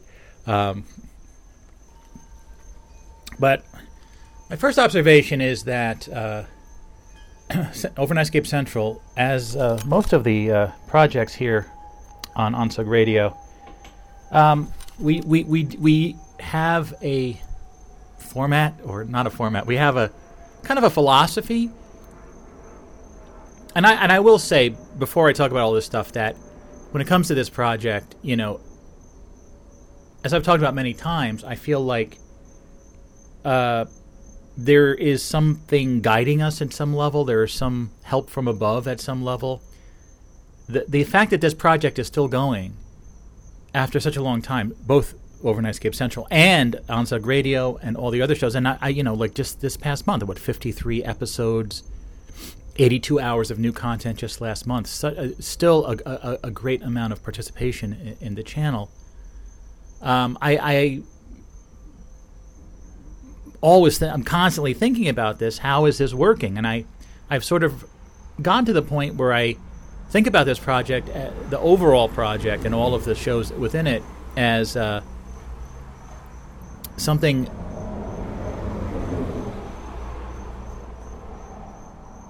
What's the right way of saying this? It's hard to put into words. It basically is that I don't exactly know how it's all working, but I know something good when I see it, and so I have acknowledged many times that that there seems to be something else involved, some kind of outside influence, whatever that might be, beings, higher beings, people from the future, or maybe just all of our deep subconscious minds. However it's working, there's something going on. So I have sort of resigned myself to sort of saying, I don't know exactly what's going on here, but all I know is that myself and all of us here on the channel, the bottom line is we're producing a very high quality audio content and preserving it. And to me, that is the main thing that I am really concerned about. So what we're doing is high quality content, and then also we've sort of, I would say, somewhat stumbled into it being what you might consider very idealistic, though it was not necessarily my original intention. That our whole project is non-commercial, that we're preserving everything for the people of the future, and it's sort of like we're in some ways, providing this connection to the past, to the people in the future, as a sort of a pure intent. It's not something that's to make money or to stroke the ego, though of course the ego thing is part of it. We get a what they used to call an ego boost when it's, I don't know if it's an ego boost. It's just I sort of feel like the artistic process of putting effort into creating something, and then in the end, I feel like the show I did or the segment I did was like pretty good. I feel good about that. I don't know if that's an ego thing. I don't know what that is actually, but anyway, it wasn't my original intent to have the whole thing be non-commercial and all that. But I think that we have sort of, in a way, stumbled into this, what I would say, very idealistic. And I think anyone that looks at what we're doing, I think would see it admirably. In a world where there seems to be so much cynicism and so much bad stuff going on, I feel like what we're doing here has to be ultimately in the good column at some level, right? But yeah, I don't completely understand it. And the point I'm getting to here about Central and everything else is that we do everything here in a very, say, casual way. That is, we really don't push, right?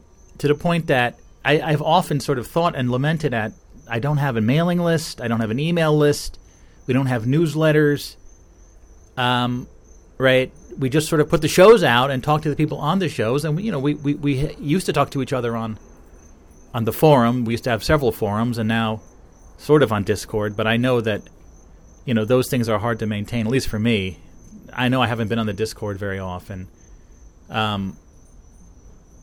But even without this kind of this sense of organization and our social, managing the social stuff, we still have a great deal of participation. And I think that when it comes to Overnightscape Central, right, you might think that it's having a mailing list of everyone that's participated in the past and send them an email every week and something like that. But we haven't had to do that thus far, and I think it's better for that we haven't had to do that.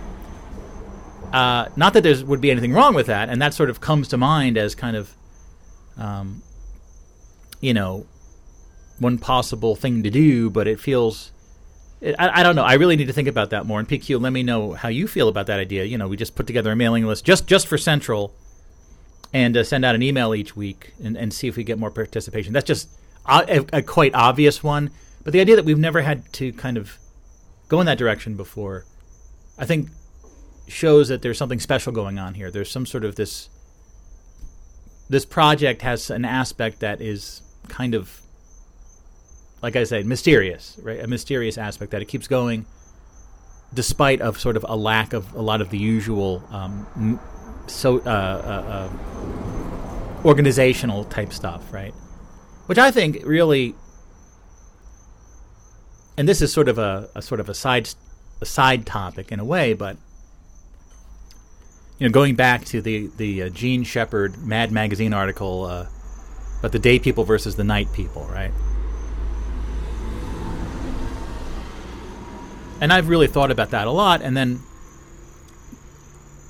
the day world, which we all know of as the rat race, echelons of control, those sort of military-like control structures in corporations that we work at, and in businesses, in government, right? That the pyramidal control structures, right? All of the hassles of daily life, all of the rules and regulations, right?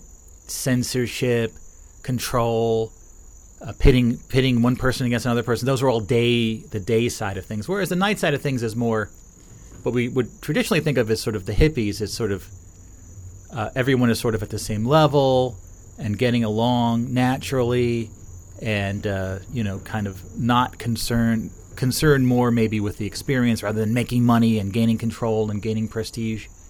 The day people versus the night people, right? And that this sort of has another aspect of the day versus the night is some strains or sprains. What's the right word there? Strains? Sprains? I like the idea of sprains of thought. What word am I looking for there?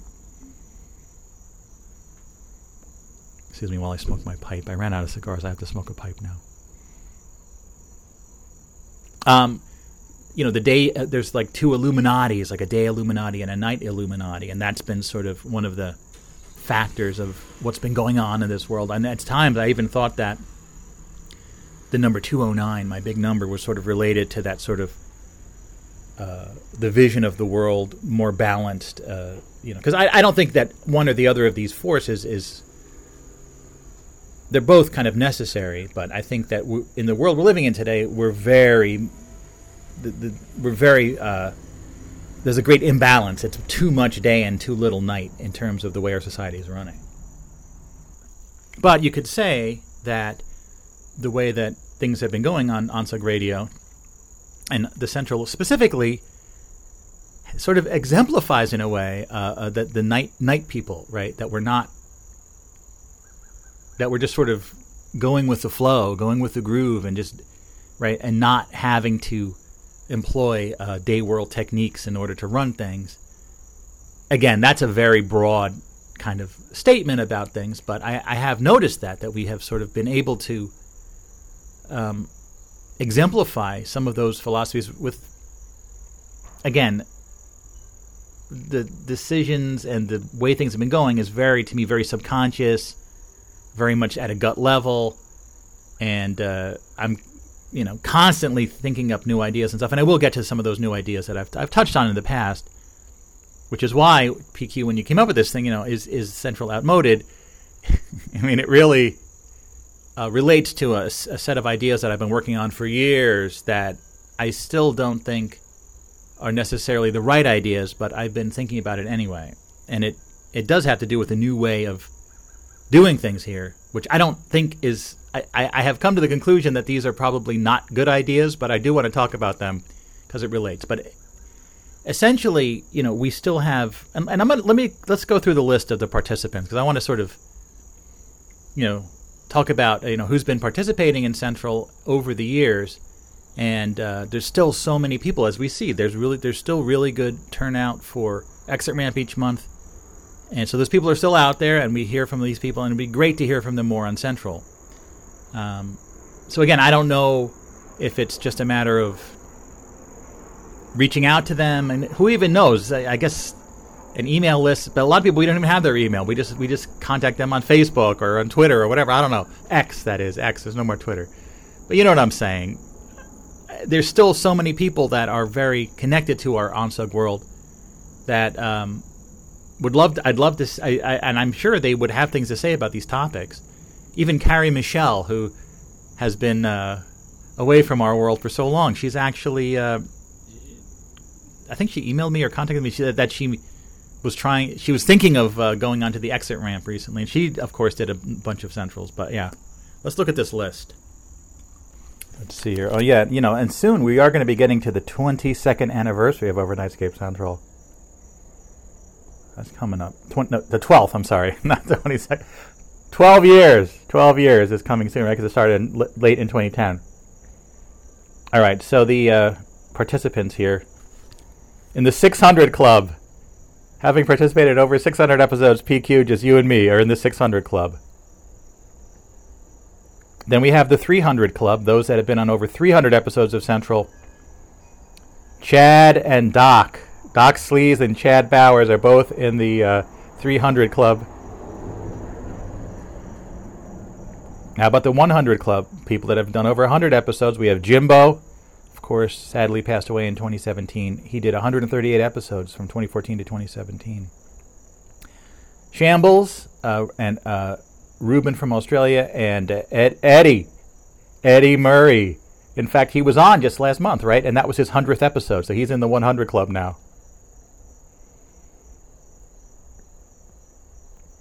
How about the 50 Club? 50 to 100, we have Mike Booty, Dave in Kentucky. Brian Jude, interestingly, he did 69 episodes from 2010 to 2012.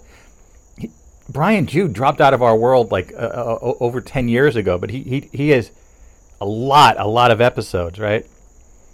And another 50 Club guy, Jeff Sink, remember him? He did 57 episodes from 2011 to 2014, and then he dropped out. And it's interesting because in one of those reunion shows, he actually he talked about how why he stopped participating, like his life situation changed. He didn't have as much time, so he actually articulated kind of what, as I recall, kind of what were the factors that kind of led him to no longer participate. But he talked about that. Yeah, it's life situation stuff, Also in the 50 Club is the aforementioned Carrie Michelle. It looks like she hasn't participated since 2014. Maybe she'll come back. She's still out there. She's posting a little bit on Facebook. Maybe we can get her back. And finally, in the 50 Club, Callie Dingo. Yes.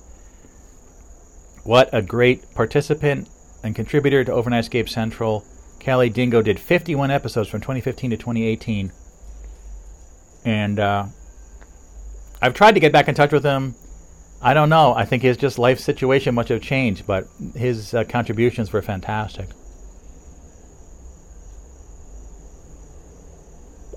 All right, how about the 25 Club? Let's see. We have Bob Lament, Neil from Ireland, Clara from Australia, Mark Rose from Fusebox, Manny the Mailman, Wayne Reichert, who did 26 episodes from 2010 to 2012, and then he dropped out. Dave in Wisconsin, 23 episodes, mostly in the Jimbo era, right? Becky, the Meanderer, has been on 21 episodes. All right, we were doing the 25. All right. So, how about 10 to 24? Okay, this is getting too complicated. So, Dave in Wisconsin did 23 episodes. Becky, 23. Meanderer, 21. Jan Erik in Norway, 17 episodes. Joe Gibson, 12 episodes. Smidge Kurtlebaum, 12 episodes. The artist Shaman Q, 8 episodes. Oh wait, we're not now. We're doing now in the single digits. Sorry. Yeah, so for 8 episodes we have artist Shaman Q, Rob DeCaterino, Simon from Nevada, Nate from Wisconsin, Mike from Green Bay. Right, he did 7 episodes. Milt from Fusebox, Mark from across the pond, he did 6 episodes. I remember him saying that he wanted more like racy or spicy topics, and we did one topic for him, guns. He wanted to talk about guns. It was specifically for him. Brazen Gestures, 5 episodes. It's interesting because a lot of these people that we're hearing from do come on the exit ramp, so they're still out there, Peter Litke, 4 episodes. Randy from California with 3 episodes. Now we have the 2-episode club here. Brian, Cassidy, or Phantom Weasel, my brother John, Jeff Pollard from Fusebox, Israel Brown, Fruitcake Toothpaste, Chris Moore, Scott Lowe, remember him? Another guy that just came and went. Andy from WFMU, a mystery person, Alex Emery, 2 episodes. Alex from Into the Ether. So that's the 2 club, and then we have the one and done club is at the end here. But this is all these people. It's like it's just an amazing amount of participants here. James from Scotland, right? He's the guy that just came on the channel fairly recently. He did one.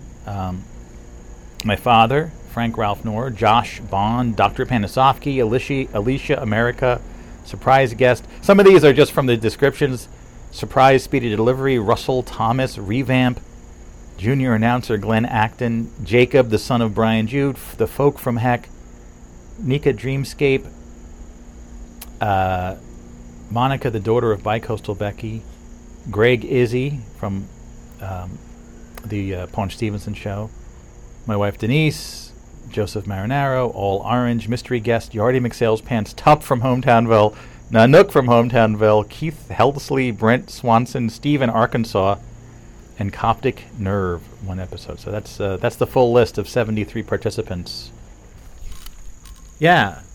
And, some of them are, like, not coming back. I don't think, like, Wayne Reichert. He found religion, and I don't think he's coming back. But some of these people could come back, I would love to hear from some of these people again, But anyway, let's get to the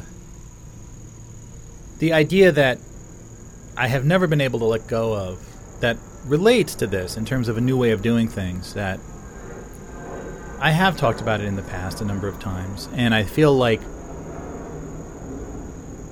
this idea is an idea that is a good idea, but for whatever reason, be it my own subconscious or those outside forces that I've talked about, this idea I've always been steered away from this idea,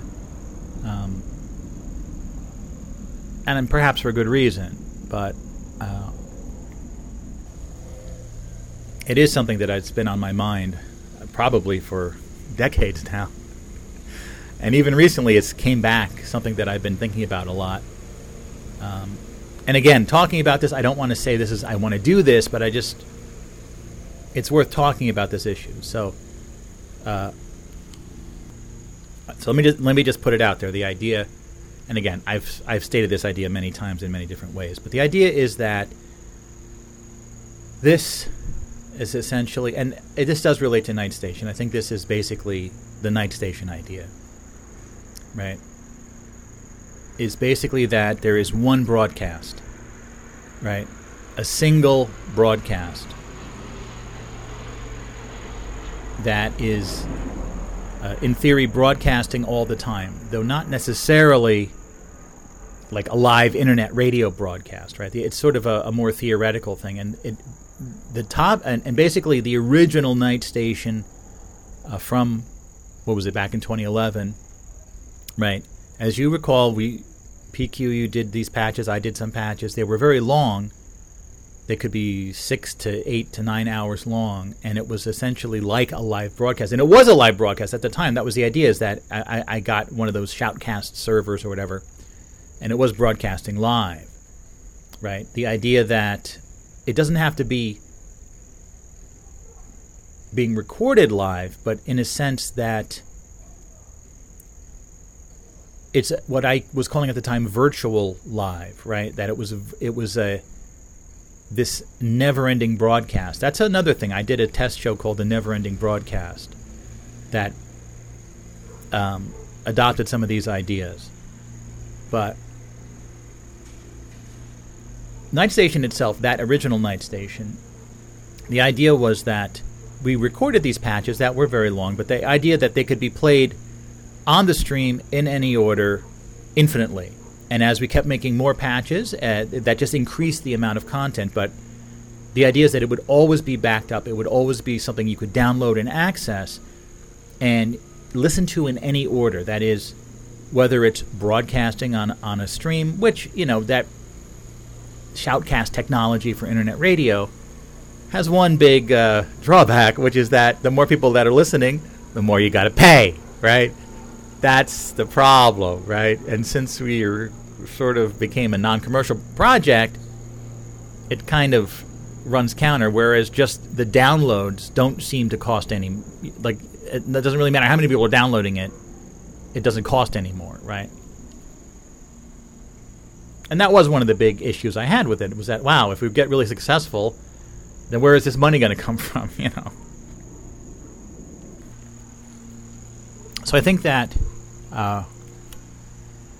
right, the initial Night Station, I didn't feel was successful, but it had a number of ideas, and in fact, it led to essentially new developments, such as like the other side of the Overnightscape and many other things. So it was, in a way, the same way car companies make concept cars to sort of find a new way forward. I think that it was like a concept show that did help us greatly, right? But now this concept, which I eventually, in my mind and in my personal notes, I wound up calling Universal Night Audio format, right? The idea that you have a broadcast that is happening, but it transcends time and space. The idea that, like right now, you're listening to me, whoever you are out there listening to me, right? This is a pre-recorded segment, clearly. I'm not going out live right now, but we're patching through to each other, right? By you listening to this, you're sort of synchronized with my reality here. So the idea is that this broadcast doesn't need to be live, but it is kind of live in a way because we're patching through.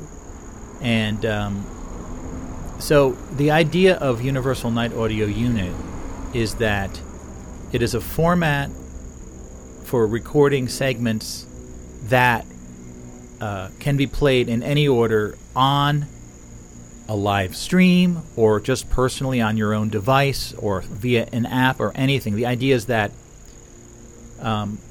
any set of these recordings can be played in any order to produce this broadcast, right? And one of the questions that comes up then is sort of like, well, you need a strong, for lack of a better term, sort of a strong brand or brand image. Like, you know, what is this channel? What is it that we're talking about? And that's where I think that the idea got a bit too broad. And at one point when I was working on it, you can look at this idea and say, wow, this could actually be fairly universal. It could be a format that we introduce to the world, and then anyone that wants to can record segments for this format. Now, of course, as you might imagine, we also, one of the things that we have here on OnSug Radio is that we're all kind of, even though there was one point where I had to sort of talk about rules and stuff, which I really hated to do, but there's a guy, Alex, that was doing a new show and where he was doing more crude content, and it really felt like something I didn't really want on the channel because he was, you know. Anyway, it was, and I know it sounds funny coming from me that I had all this offensive humor when I was younger and everything, but I don't really like, and I don't think I've ever had to do it again since then, right? Other than trying to talk about the copyright stuff, please don't play commercial music on the shows, and then also this, you know, super offensive kind of stuff, you know. Other than those few times, I haven't really had to deal with it. I haven't had to deal with like an objectionable content issue because it just sort of seems, without even having to make an effort, it just sort of, there's a vibe, there's a flow that's going on with OnSug Radio that we haven't had to deal with that. But of course, when you throw something out to the world, you're going to start to get a lot of sort of naturally objectionable content, let's say, which is something none of us want to think about. We want to censor things, but especially at the level that we're at, I don't know that I personally want to be associated with a kind of content. And I hate talking about it, and luckily it's not an issue, but, if it was going to be something more universal, then we would have to deal with those topics. We'd have to deal with, objectionable and offensive segments on this broadcast, right? But then I thought, well, why not just allow all of that, allow it complete freedom for everyone, but then a robust way of categorizing and marking up or adding metadata to these shows, so that, right. And this is just that full-blown idea, which would just be completely out of our control at that point. But the idea would be that at some level, people could listen to and review and rate, again, social media, early dreams of social media, these segments, and in order for, and then different groups could curate different sets of these segments to produce their own broadcasts, right? But it's all sort of based on the same system. There was one point where I was really working on that broader concept, and it did feel like an outside force was sort of letting me know in no uncertain terms that this was not the right direction to go in. That was years ago, though, that there's a few incidents just personally that I kind of felt like probably not the best idea. And just to step back for a second, I do sort of feel like these types of ideas can thrive with more of a night people energy as opposed to day people energy, right? And I think that in a way, those individuals that have been a part of our channel here are night people, right? In generally speaking, they're night people. They're not day people. Of course, all of us are a combination of them, but I just sort of feel like, and again, to step back and just think, just with Central, for example, how fortunate we've been, all the incredible contributors, and how it's all just sort of worked out, and I think it is because only the nature, like I said, we're not promoting it, we're not pushing it, and I think the people that gravitate towards it are going to be people that have more of that the night sensibility, right? Sort of naturally speaking. And I think that's been kind of an aspect of what's been going on here, right? Is that it's a night people thing. Not that there's no test for it. Are you a day person or a night person? And I clearly have one foot in the day people world. I mean, I work in a major corporation. There's nothing more day than that. But so I do think that this idea, but just think about it, right? If there's now thousands of these individual segments, and I think that we would have,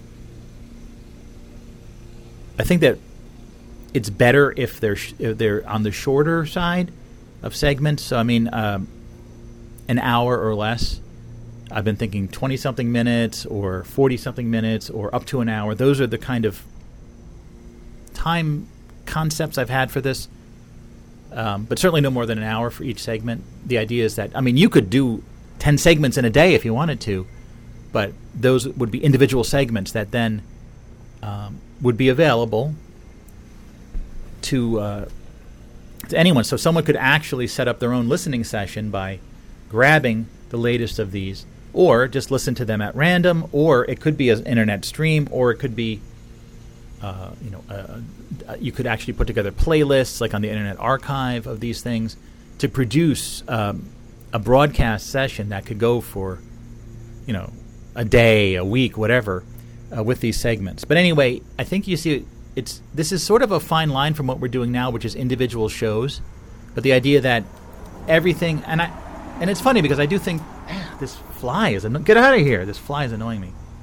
This fly is hassling me, man. I know that I think Chad, it was on Essential that Chad sort of talked about a very similar concept. And when I heard it, I'm like, wow, that's like the same concept that I sort of think about just about every day, but doesn't seem to be the right idea for us. But so I understand. I have no idea what episode it was. Chad, if you're listening, do you remember that? You talked about an idea like this as well? So anyway, the idea which I do not think is a good idea, but the idea that has come to mind recently that is very similar to this question about Central is that you might say that as a way of doing things differently. Again, I don't think this is a good idea ultimately, but I'm just going to state the idea that we look at OnSug Radio as this kind of never-ending virtual broadcast, and that instead of doing individual shows, we could each just do these segments on OnSug Radio, where it's like you would say, hey, I'd say, hey, this is Frank patching through to OnSug Radio. How's it going? And you would be very open and honest about where you were. Like, I'm here patching through to OnSug Radio to do my air shift here. It's Sunday, September 17th, 2023, 5:06 p.m. I'm sitting on my porch here in Nutley, New Jersey. And then it could be pretty much any kind of content, the content that we usually do, right? But it would each segment would have a certain, you'd sort of mention, oh, this is OnSug Radio, I'm patching through, and then just do your content, and then each of these segments could be OnSug Radio segments as opposed to individual shows. You see what I'm saying? I don't know if I'm explaining the idea right, but the idea that could sort of replace the whole system we have now of individual shows. Again, I don't think that's a good idea. I am not going to go in that direction. But that's an idea I've had and I've thought about that is the way we've been doing things outmoded overall, and should we shift to this other idea? That has crossed my mind. I have been thinking about it, but again, I don't think it's the right direction necessarily. But I think it's an interesting idea to put out there, right? Because it's been something that I think about all the time. It's like I can't let go of it, but there's something about it that's not right. There's something, or maybe I haven't come up with the right formula yet. Everyone that's listening, let me know what you think about this idea. I mean, I don't think there's something to it, but I don't think it's right for us. Very half-baked idea so far. But anyway, there's been some other variations of the idea, such as one variation I really liked was, again, this would be more sort of universal, or, more the idea is it could be more broadly applied. But again, and I don't know how much those fears are founded, that if you put something out there for a much larger audience, if it ever catches on, the dark side of things that could infest it, But this idea is just that a new audio format, but much looser. It's just any audio recording in which someone says the word Mazenweed would then be part of this set of recordings. The only requirement is that you have to say the word Mazenweed in your recording, but otherwise it can just be anything. And again, it would be this sort of set of recordings that's connected by this one word, right? And that people could collect this audio, but that it would be much less structured, no rules, The idea is that, in the sense that there are no rules, that we're not, yes, someone could curse up a storm and trash all these different groups of people, and people could play commercial music and all this stuff that's normally considered stuff that's better not to use. But the idea is that those could be identified as having that kind of stuff, and right there could be a way of marking them. But again, I think that for whatever we would do with any kind of concept. And again, this concept does not have to be an all or nothing concept. We could experiment with this idea without giving up the previous shows, right? Yeah, but I think we can kind of say that it's something that would only really work with night people involved. And again, I don't know how you find. Somehow we found a lot of night people. But it doesn't work with a lot of day people involved. And when I say day or night people with everyone has a balance of day and night in them, in their sensibilities, but someone that would have sort of a predominantly night or large night sensibility, whereas most people probably don't have that. They're more day-oriented. But I have actually been working on a variant of this idea, certainly with a much more specific focus in the OnSug Radio broadcast. And I just did a test, the OnSug Radio broadcast test. Last month I did that. The idea is that there is really a need for a top-level sort of introductory content. And so I've been really working on this idea of these 3.5-minute random segments from the entire archive. And thus far, the test that I did, which was like a couple hours, I think like 4 hours of those random, 209-second clips, 3 minutes, 29-second clips, that it just sounded really good to me.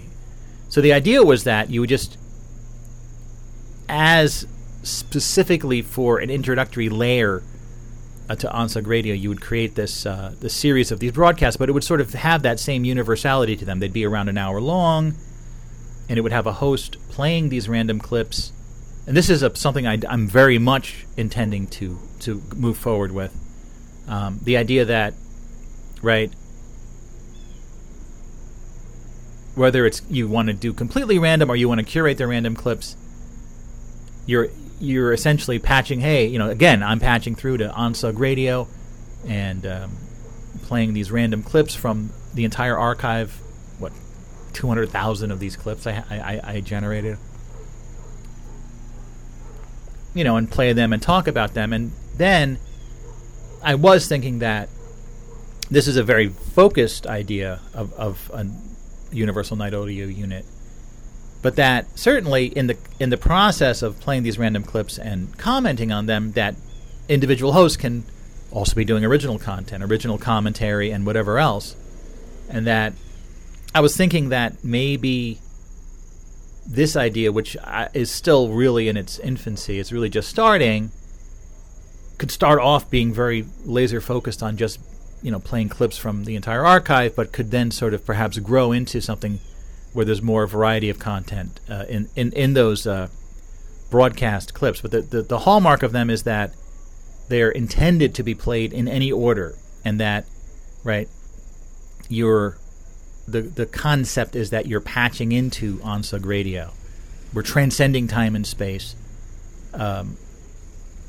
and it becomes sort of a virtual live experience, and it's this very customizable broadcast that you can sort of get access to at any time if it's set up, right? So the idea that you could have the full set of these clips and play them at random, or there could be a curated set of these hour-long clips that someone put together that you can listen to as sort of a 10-hour thing that you can listen to over the course of a couple days, right?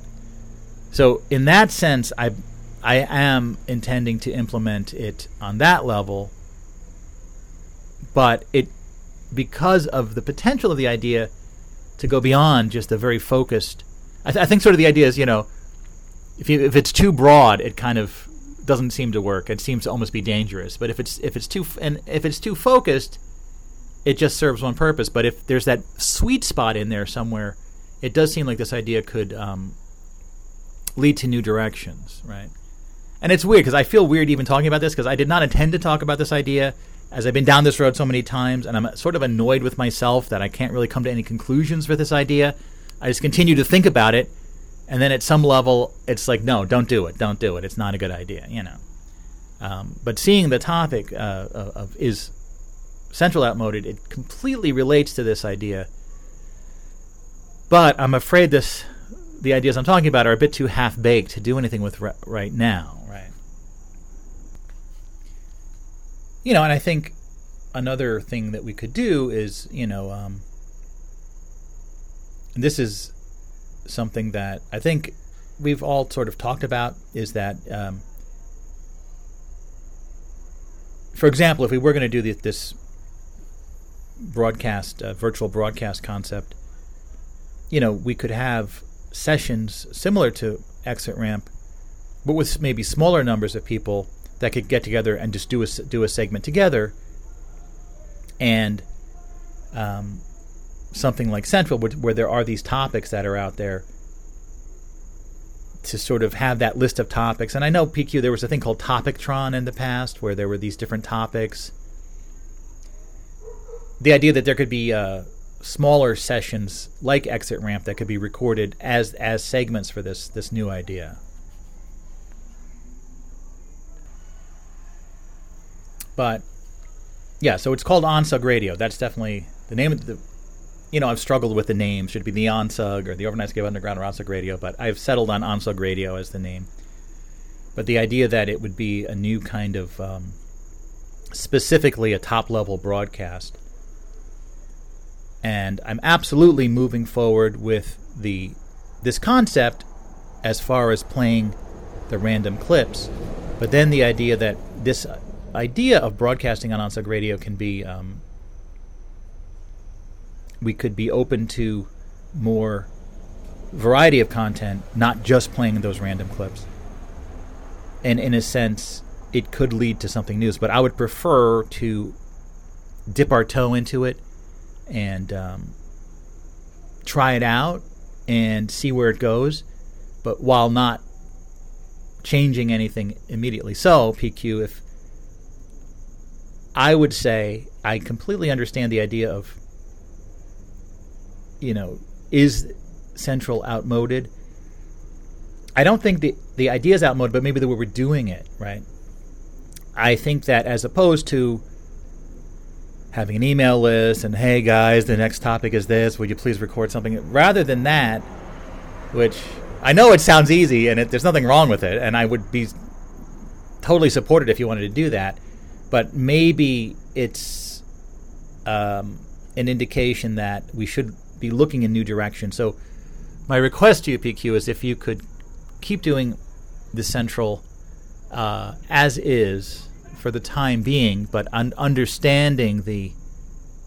completely understanding the question of should we move in new directions with it. And I think this, as I've been sort of outlining, I hope I've outlined this idea in a way that makes some kind of sense, that I do want to try to move forward with these new concepts. As again, I'm definitely moving forward with the top level random clip concept as part of the virtual broadcast, and then could we start to expand, for example, Central into, so maybe just as an example, say Central then becomes kind of a segment of OnSug Radio.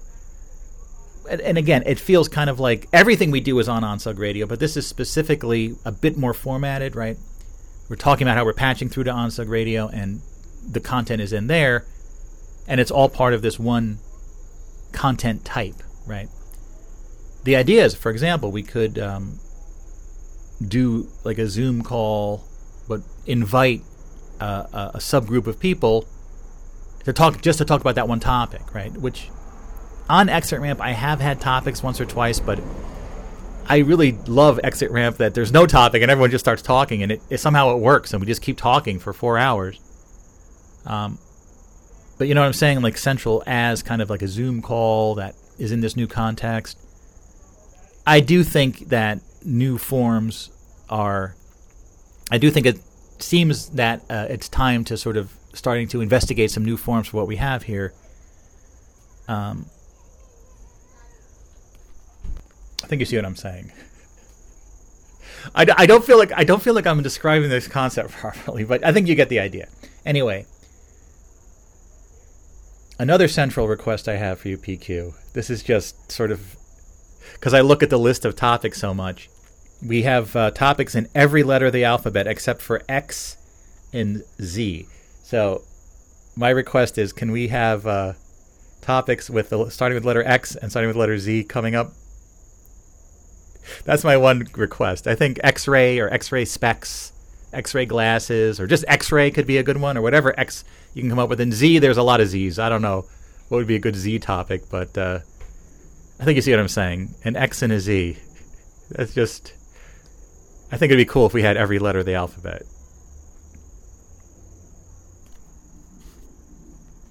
But yes, so to reiterate, my request would be to try and keep things going as they have been, but we will start working on new forms. Because I don't think just keeping it as is and making a newsletter or an email list, I don't think that's probably not the best way of doing it. I think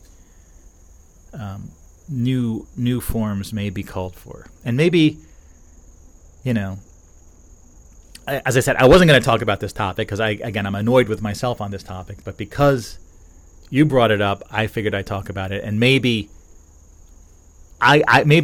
hopefully UPQ or someone else listening, maybe you can see something in my ideas that I'm missing. I do feel like I'm missing some essential aspect to the idea. I'm just not like, there's something obvious about it that I'm just not getting, right?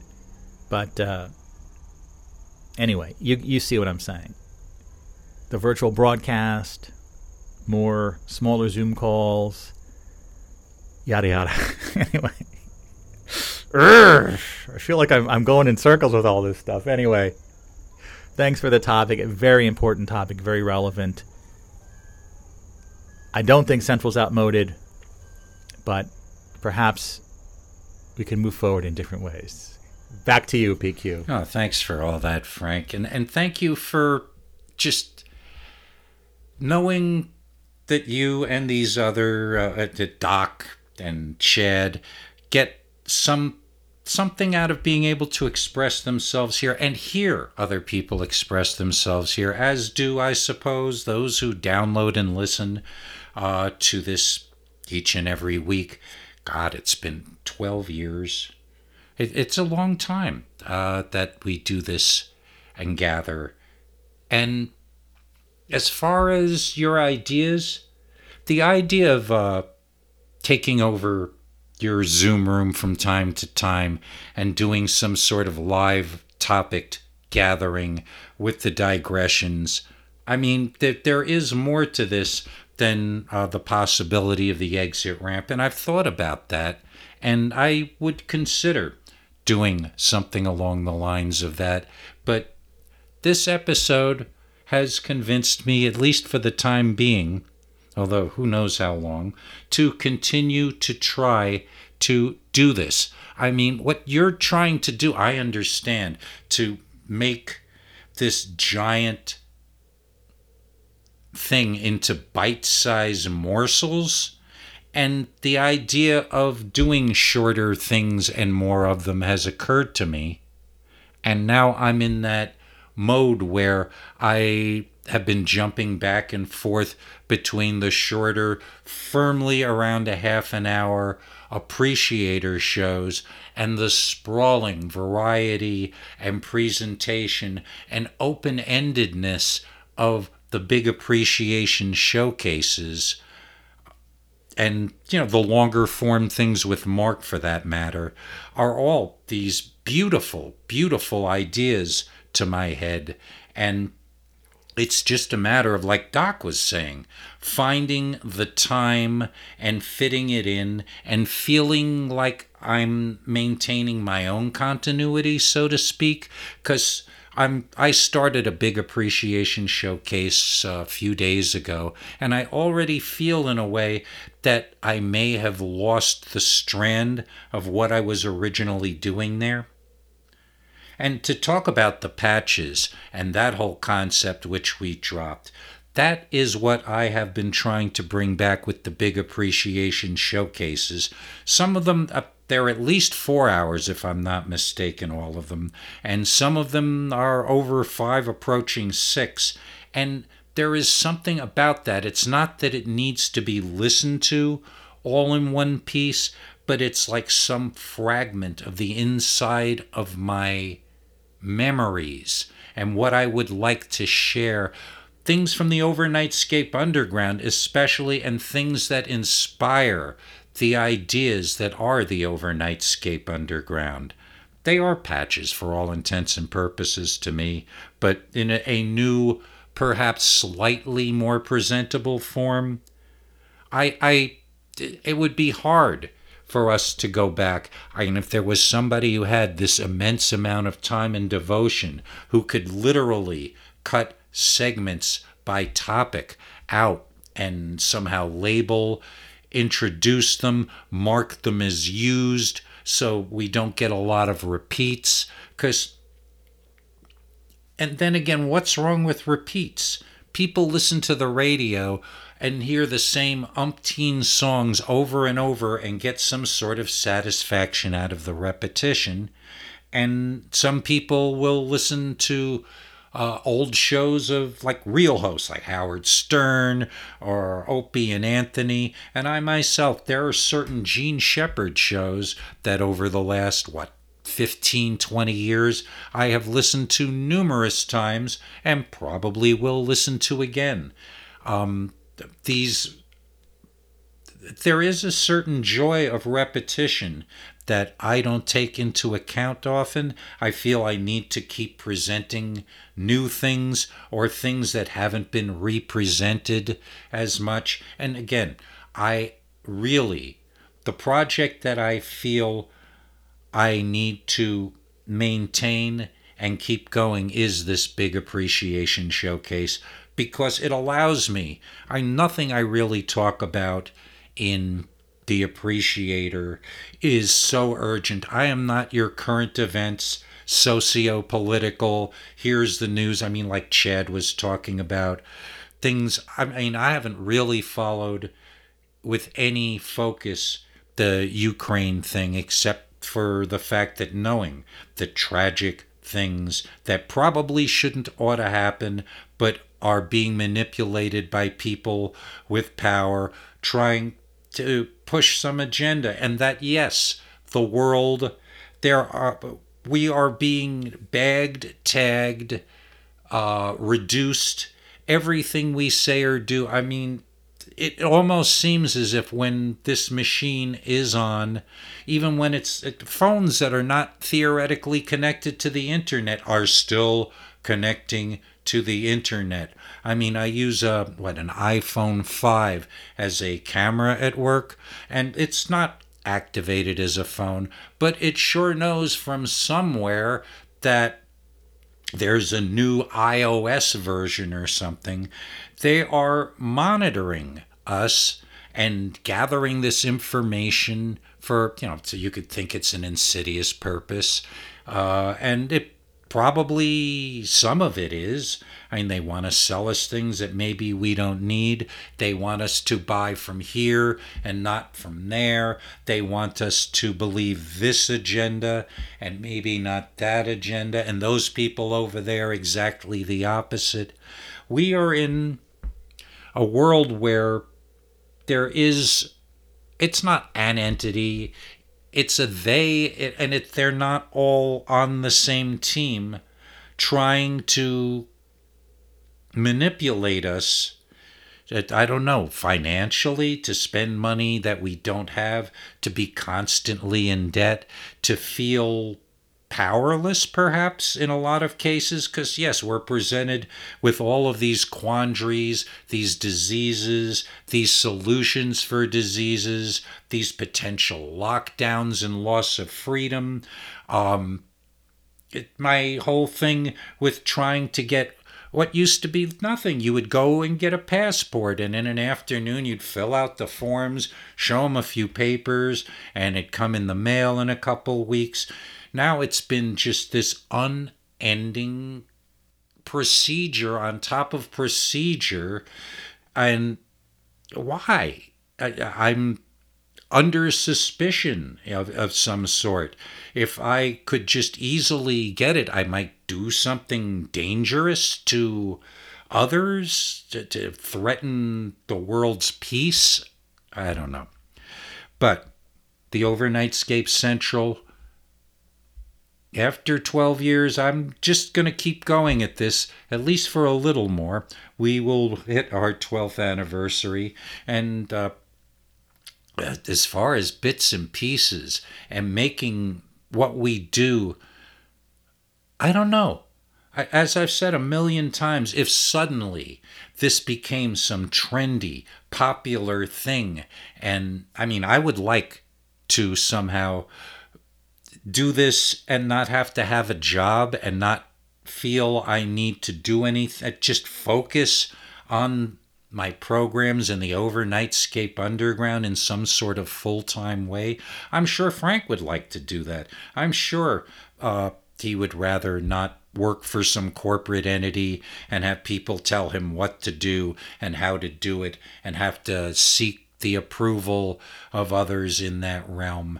I would love to sit here at my table with my microphone and laptop and equipment and just present my ideas, my responses, these programs, and this vast head full of nostalgia and pop culture that I've lived through, that something in me feels compelled to remember. And as long as something is remembered somewhere, it continues to live. I mean, the Bob Newhart show, as long as somebody remembers that it happened, it's real. I mean, the second that, like a lot of these old-time radio shows that I find, they're all but forgotten. And in another 10, 20 years, they really will be. Bands, music, these things are so transitory, and yet in the moment that, I was exposed or appreciated them, Jack Benny. Oh, this stuff is just so funny and wonderful, and yet a young person in their teens or 20s couldn't even begin to relate to it. It's that same old story that PQ Rivers says, but this is what I do, and this is what I apparently like to do. And yeah, it's an ego thing, because if just a couple people listen and appreciate it, I know I have brought Vic and Sade to a handful of people, and they have appreciated it. When I used to add my music, which I don't anymore, because at this point in my existence, I'm just not feeling it. So I'm not even going back. And, when it was something new that I had done that I wanted feedback on and I felt good about, but now I don't even listen back to the stuff that I have done.